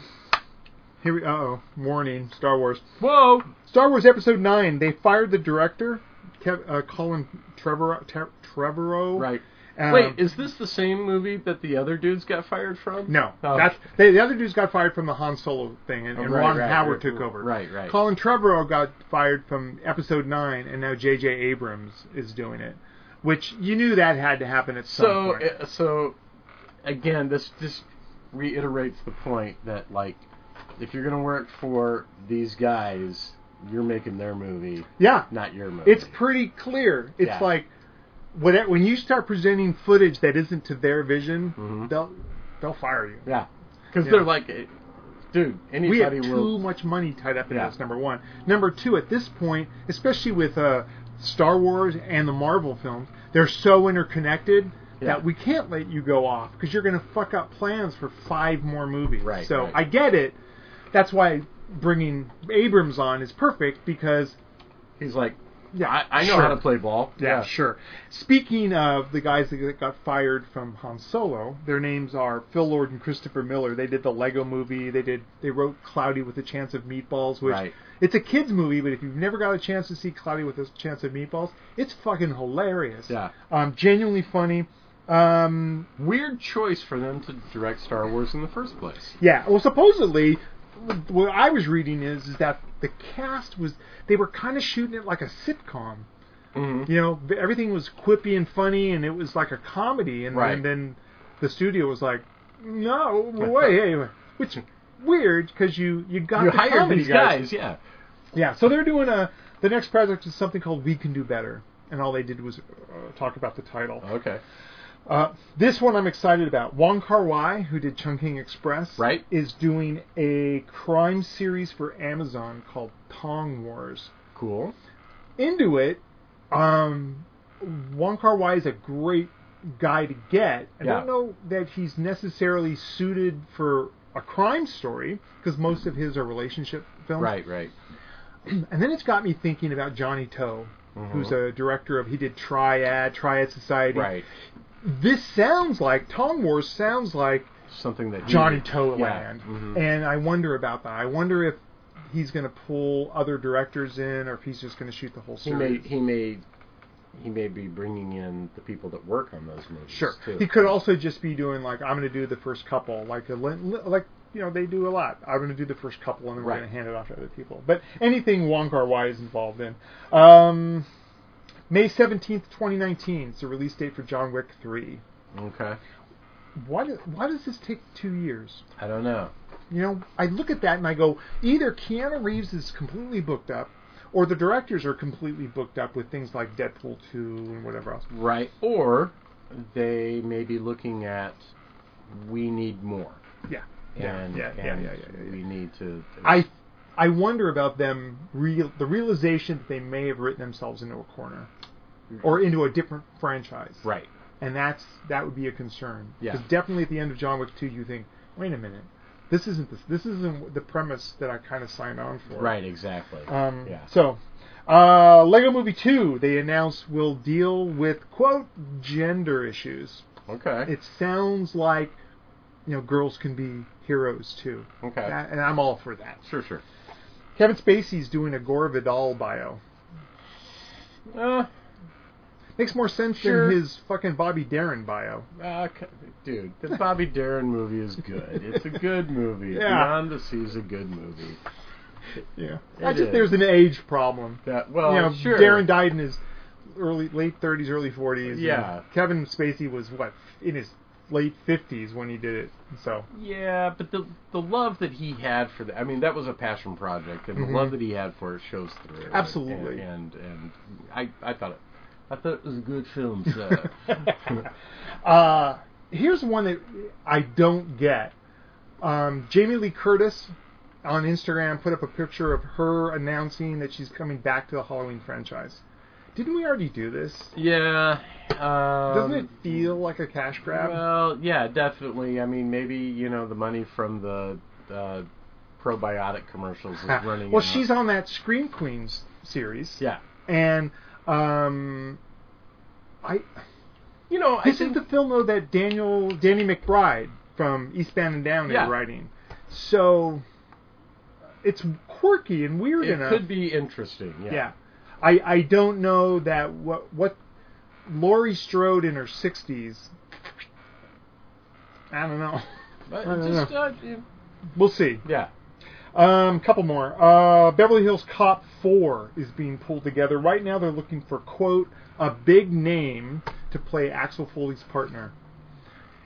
Doesn't it sound like Rush Hour, maybe, or any other mismatched cop buddy movie? It sounds to me like another one of these, hey, 80s is hot right now. 80s is hot. Yeah. Where's Harold Faltermeyer? Yeah. Yeah, absolutely. Yeah. I'll tell you where he is. Harold Faltermeyer, that did the Axel's theme, is doing the music for Family Guy. Yeah. And he has been for a long time. And then finally... Because he's smart. Finally, this kind of makes sense. James Cameron's going to be producing a TV series based on True Lies. Oh, okay. Yeah. Sure. Sure. You need something to finance them Avatar movies that Yeah. you're making. The 4 more that yeah, you're going to make. 20 films under the ocean, and it's like, Yeah. we have to shoot this on location. Yeah, exactly. And the So we're going to the green bottom of the Marianas Trench. That's gangster, though. That guy going to the bottom of the Marianas Trench, I couldn't imagine myself doing that. I don't take anything away from James Cameron with these grandiose things, but at the same time, I'm like, just make a fucking Make movie. a goddamn movie. Yeah. Moving on to trailers. We're going to start with something called The Sense of Ending. Yeah. Go ahead. Drama set basically in 2 time periods is what I got from it. That's what was interesting about it. This is the one with Jim Broadbent, right? Yes. Yeah. It looks very interesting. I like that idea for storytelling where we are, in some cases, mirroring the exact camera angles and stuff, but the situations are different. And time has passed. There's definitely some mystery or something that is needing to get cleared up. At first, I thought it was just kind of a, I don't know, relationship love story type thing. But then quickly in the trailer, you realize there's something's happened in the past, and so that makes me really interested. It strikes me as a I'll definitely add it to my queue on Netflix. Sure. Not so sure about a theatrical night out. Yeah. Next up is something called Elephant Song. Has to do with a guy that's in an insane asylum trying to justify his way out. Right, and he's got a card up his sleeve in that someone has gone missing, and he is either instrumental in where that person is, or he knows where they are, and is trying to pull some strings. It seemed like he was manipulating his way. Like, you never really get whether he's truly crazy or not. Right. But like a lot of good psychopath, he's able to rationalize his way out of just about anything. Yeah. And it seems really interesting to me. Absolutely. It has Captain Keener in it. Yes. It has looking pretty dowdy. Yeah. Who was the other big actor? I forget the guy who plays the doctor. But yeah, look again, definitely adding it to my queue. Yeah. Doesn't scream cinema. Documentary called Take Every Wave. It's pretty much a bio on Laird Hamilton. Yeah. Laird's what is known as a big wave rider. Yeah. He rides those 100-foot giant. There's a great movie if you can find it called Step into Liquid. Yeah. Where they show a lot of that stuff. This is like 95 100-foot swells. Yeah. He's also the maker of it's a surfboard with a hydrofoil. Yeah. And which is one of the coolest things ever. Yeah, he's married to Daisy Fuentes. If I'm not mistaken, he's also the guy that started that whole, I don't know what you call it, but the trick surfing where you strap your feet to the board and now you can do flips and all kinds of crazy shit. And he talks about in the trailer about how the ocean for him was a place to escape to, and add that with a innate inventiveness and a willing to put your ass on the line. Yeah, and you get Laird Hamilton. And they also talk about how he, and I'm guessing this is through personality, kind of alienated other surfers and people who... Yeah, he's kind of a dick. Yeah. But you got to be a dick. You got to be super self-assured to do the stuff that he does. Yeah, because you don't see other people. No. Yeah. It takes a special kind of brass balls to have a jet ski haul you in front of a 100-foot wave. Yeah, it's not. And when you say 100-foot wave, think about that. That is 100 feet of weight and power. There was a line. It's not a static thing. Yeah, this it's thing movement. is alive. There's a line in Step into Liquid where he's talking about big wave riding, and he goes, "Once you're there, you have to make it. Yeah. Otherwise, there's tons of water behind you." Yeah. And that will churn you up. I'm looking over your shoulder. Laird Hamilton has a book called Force of Nature, which is kind of a cross between biography and sort of self-help book and what have you, loaded with pictures. And for a bunch of reasons. But It's interesting as well. We're looking up. You can find. I found mine in a bargain bin at. If you're into surfing, if you're into skateboarding, if you're into good documentaries about personalities, this looks great. And hopefully it'll address those accusations of him being kind of a jerk. Yeah. Next up, a film called Fanny's Journey. It's a child that leads other children to freedom. You know what it reminded me of? A children's version of Inn of the Sixth Happiness with Ingrid Bergman. Oh, okay. You know, where this person is leading these children. It reminded me of like a gritty version of The Sound of Music. Yeah, kind of. It's essentially these kids are escaping Nazis during World War II, based on a true story. There's fake documents and stuff, and the adult who's kind of with them for whatever reason can't continue, and this character Fanny, who's like the looks like 10, not even 10, is kind of like, you're in charge of all these kids. Get all these kids across the border. It looks great. It looks cool. Absolutely great. Next up, Charismata. I'm excited about this for one reason. It feels like a Satanic Panic movie. Yeah, I'm trying to... it was a murder mystery. It was a woman. Oh, and we're talking about there might be a whole satanic cult behind. Yeah, it looks very cool. Yeah, very cool. Very much in that 80s. Satanic Panic kind of thing. By the way, I love that you're starting to post the list of trailers. Yeah, you can find the list of trailers. I keep the playlists up for so a you're while. not just hearing us talk about it. You can actually go back and go. Yeah. He's an idiot. Yeah, this movie looks stupid. Let's see. Next up, Bleeding Steel. This Jackie Chan sci-fi thing. Yeah, I don't know what the fuck's going on. I don't either, because it seems like two different worlds almost. Yeah. Like there's like this weird. I don't know. This is a horrible description, but comic booky world, and then there's like this gritty police modern day world. Kind of procedural. It looks really fucking cool. Jackie's killing it. This is The Foreigner. I mean, oh my look god, at that. The Foreigner looks badass. It's really good. I just look at this and I go, it gives me hope that I mean, let's be honest, Jackie's at an age now where that falling off a building shit is no more. Well, but, although it looks like it totally looks like he's still up there. He's doing some shit in this movie that is but I'm excited. A return to form. I'm excited about this. Yeah, I think it'll be fun. Next up, The Death and Life of Marsha P. Johnson. It's a documentary on a trans activist. Yeah. Looks amazing. Looks great. And tells me a story about someone who I had no idea about. I didn't know. Yeah. But immediately I'm in the bag. Yeah. Talked about how she was murdered and about her life and her attitude. She died and it was kind of swept under the rug because of who she was. Yeah. And it's sort of symbolic for how many times did that happen? Yeah. In the world, you know. A person who was instrumental in the Stonewall revolution. Yeah, absolutely.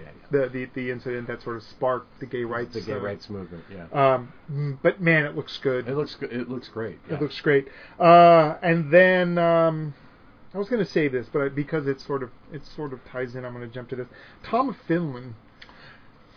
Out of all the trailers this week, dude, this looks amazing. Good. It looks so good. It looks so good. For people who don't know, Tom of Finland was an artist who became known for a very specific style of male gay.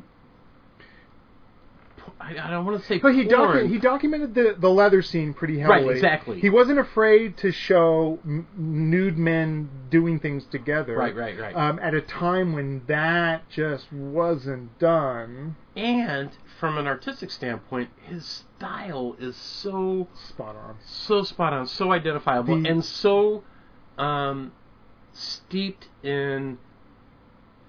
Like if you want to know what gay men like, at least in a particular Sure. community. Look at Tom. It's super inside. It's super inside. Yeah, this is someone who casually uses reference that would be deep pools for anybody else. Exactly. And I'll also say this, a little bit of his line style and the pointillism style of this guy.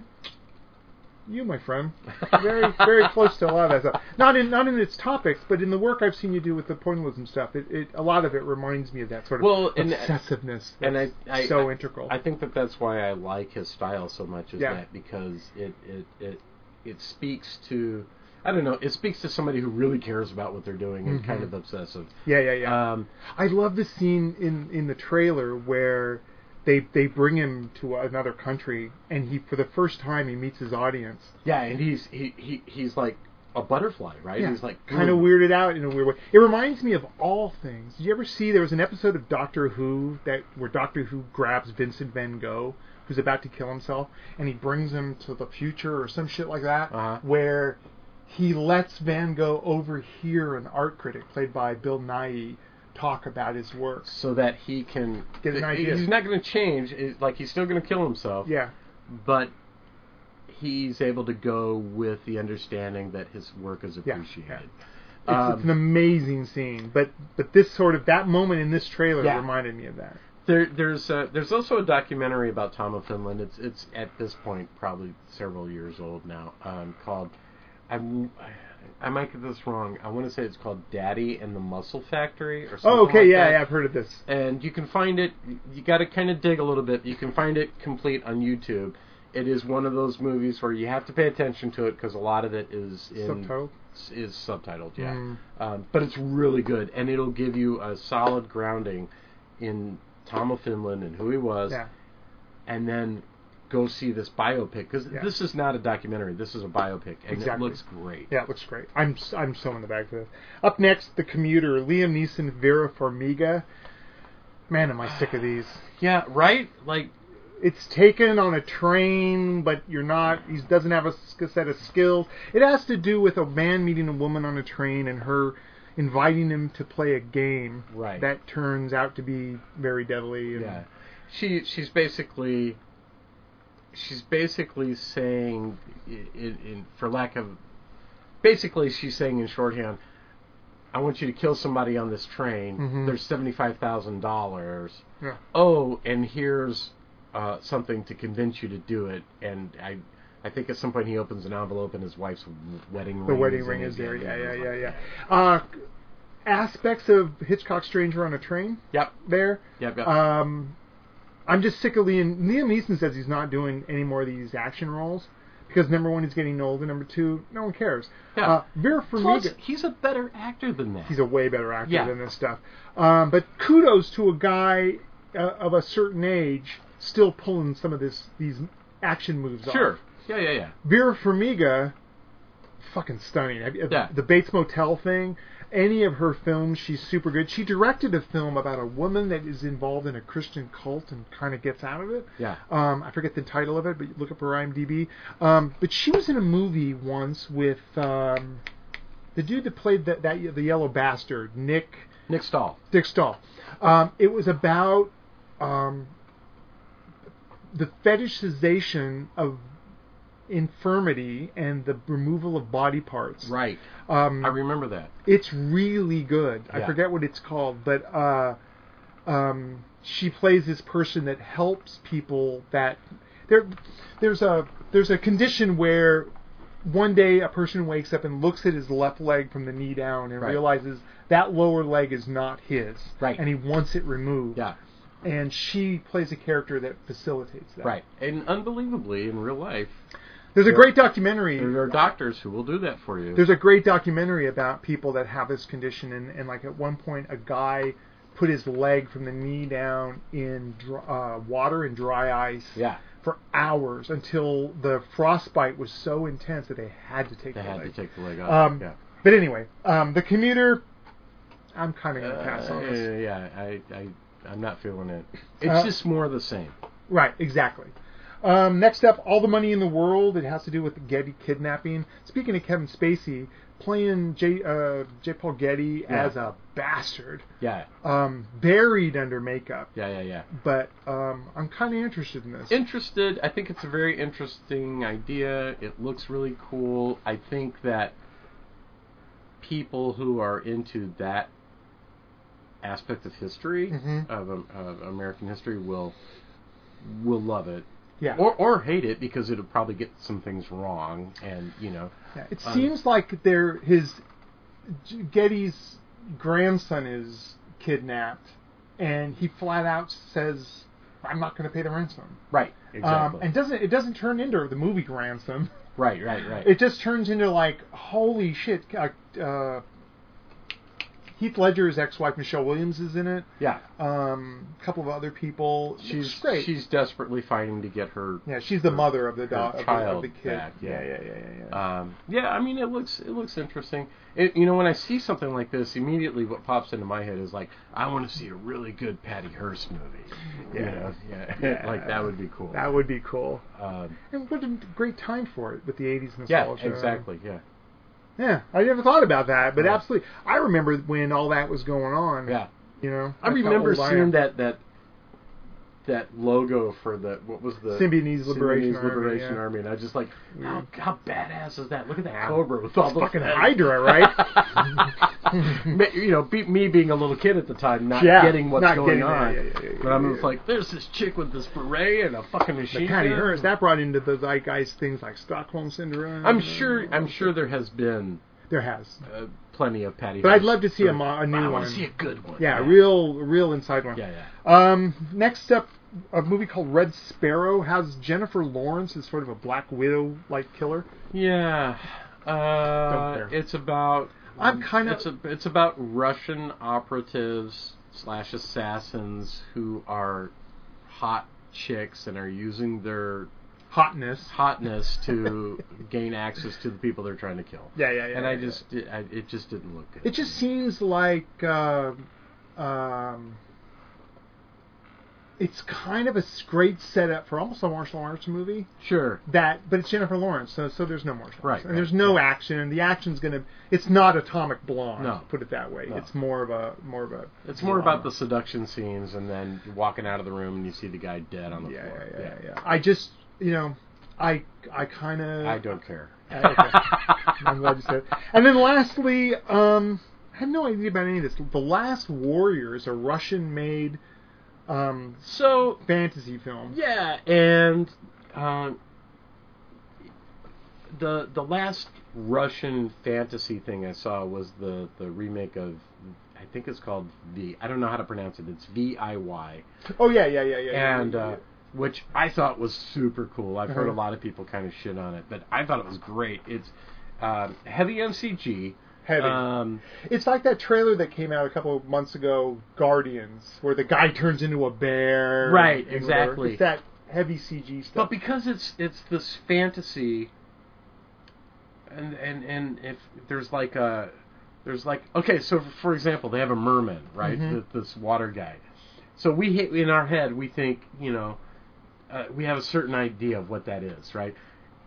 It's completely different through the Russian lens. It's like this guy that's going around in this floating... They're carrying him around in like a pot. Jar of water. Yeah. And he kind of looks like Shrek. He's like this big, dumpy guy. Yeah. And there's a house running around with like chicken legs. And down for any... You can take any kind of film, and I'm interested when you run it through a cultural filter. Yeah. I want to see, as much as I love Night of the Living Dead, I'd love to see a Russian Night of the Living Dead. I'd love to see a Hong Kong Night of the Living Dead. Right. I'd love to see a Japanese, because each culture brings its own spin to it. Completely different flavor. And because of that, I definitely want to see this. Yeah. I was just talking with Ed Kurtz and his girlfriend about the Thai movie Dorm. Right. Which is a prime example of this. Ghost story set in a boys' school, but it's all run through that filter of the Thai culture, and it's fucking phenomenal. One of the things that makes Del Toro's Spanish language films so special is because they are being viewed through this other lens. Right. And Pan's Labyrinth wouldn't be Pan's Labyrinth without that. Exactly. The setting and the substitutions. As far as what we've been watching, anything you want to talk about? Unfortunately, right now I'm going through a period at work where I'm working day and night, and I'm not seeing anything. I am still continuing to read that. What is turning out to be an amazing graphic novel. It's called My Favorite Things Are Monsters by Emil Ferris. That thing is it's amazing. The copy I'm reading is from the library. I'm definitely buying it. It requires multiple viewings. It's the type of thing where one panel has so many different levels of different things going on. Oh, cool. That you can find things and there's constant little sidebars about some little detail that's drawn in the background that you just saw as a decorative thing, and then they point an arrow to it and say, "Hey, look at this, here's dummy." the significance of this, asshole." I've had another bad week. It's been utter shit. Get into the Greek. Don't ask me why. For some reason, I went back and watched Survival of the Dead, which I don't know why. Right. Some of the highlights. I rewatched Sabata, the first Sabata movie, and then last night I rewatched Suspiria. Yeah.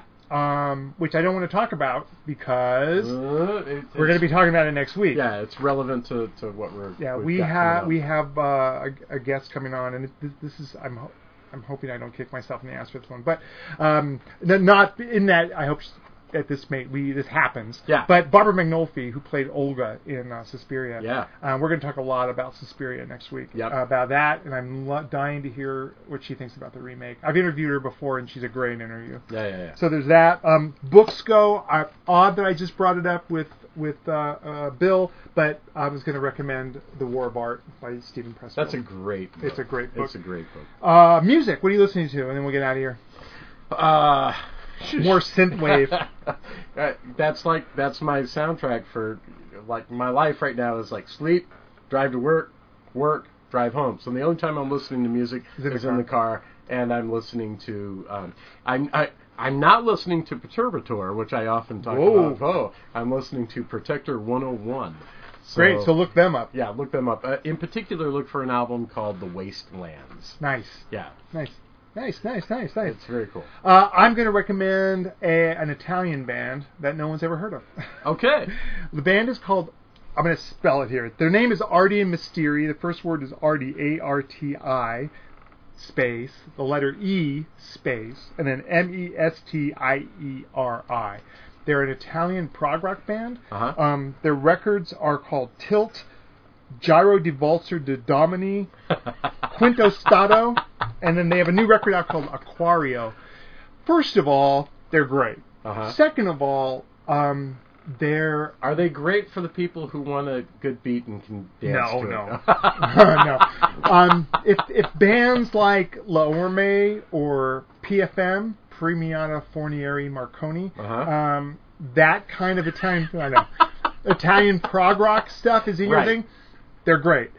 What's really important about this band is they're playing prog rock, but they've got one of the most insane drummers you'll ever hear. Okay, cool.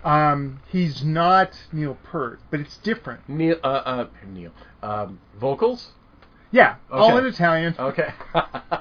There's also a great group called Banco that you can find that are fucking phenomenal. But this guy, instead of just holding down like what drummers call holding down fours, sure, it's all these little snap rolls. It's never like he's just hanging out. Right.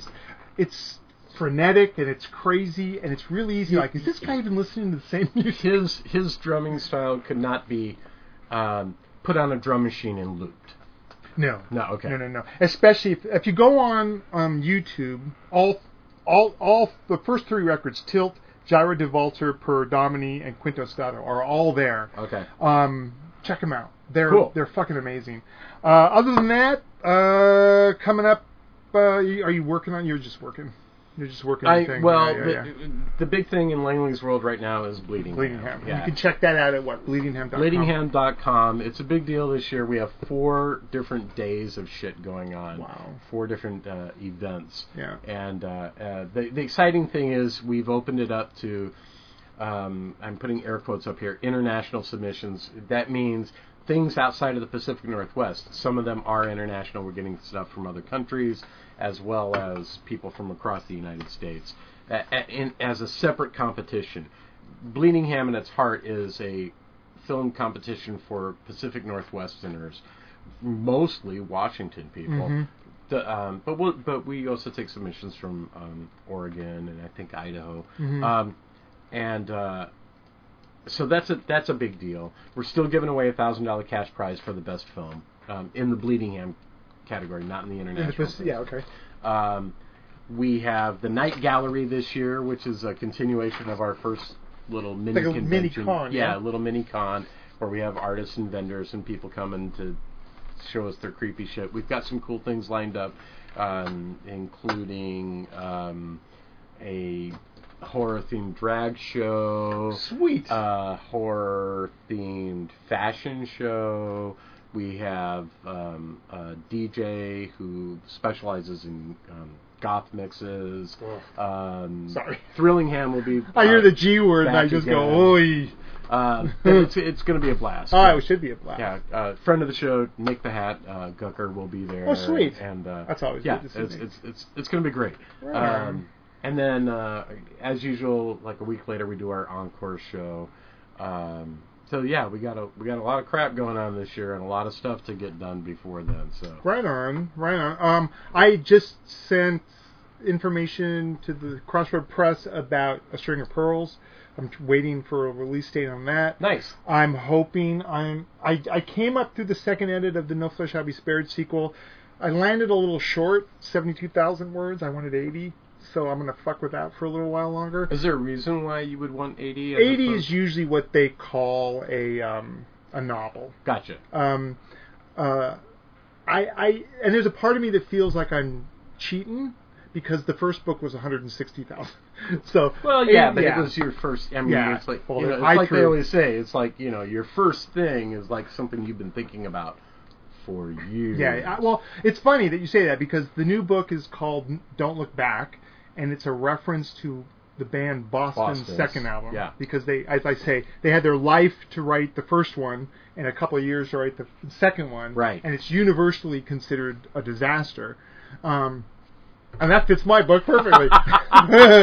But it's exciting, and I'm working on this other thing that I'll be honest, it's a Christmas story that I'm thinking, and I'll let everyone on the show know, I'm thinking about just putting it up on the website as like a Christmas gift. Cool. It's super weird, and even for me, it's kind super of a fun though. It's super fun. Yeah. It took a lot of cookies to get there, but I'm digging it. Yeah. But again, next week we've got Barbara McNulty, and the week after that we've got Craig Spector. We were going to have Craig on a couple weeks ago, right? But some stuff happened that didn't work out, so we got him rebooked. Right. And then coming up, we have shows on genre collecting. We're going to have the local comic book shop owner come in and try to convince us about comics. And there's a couple of other things. We just landed someone in November that I don't want to say too much about, but it's pretty cool. I'll hint you by saying that a dog will hunt. Dog will hunt. So lots of stuff, cool stuff coming up, and we were talking just before we started about T-shirts and stuff like that. Yeah, we got some cool things happening. So we're gonna be like Steven Seagal's dad and Alfred Justice, pushing our cart up, sharpening scissors. For the few of you that got that joke. All right, so we're out of here. We'll see you next week. Thanks again for listening, you guys. Let us know what you like, what you don't like, what you want to hear, and if you can, if you ever see the links on Facebook and stuff, please share them. Yeah, share the hell out of them. we want our audience to grow, because by our audience is growing, it gives us a little more leverage on getting cooler guests. Yeah. So thanks again. You guys rock. For the Bonus Material Podcast, I'm Tom Carnell. And I'm Langley West. Stay scary.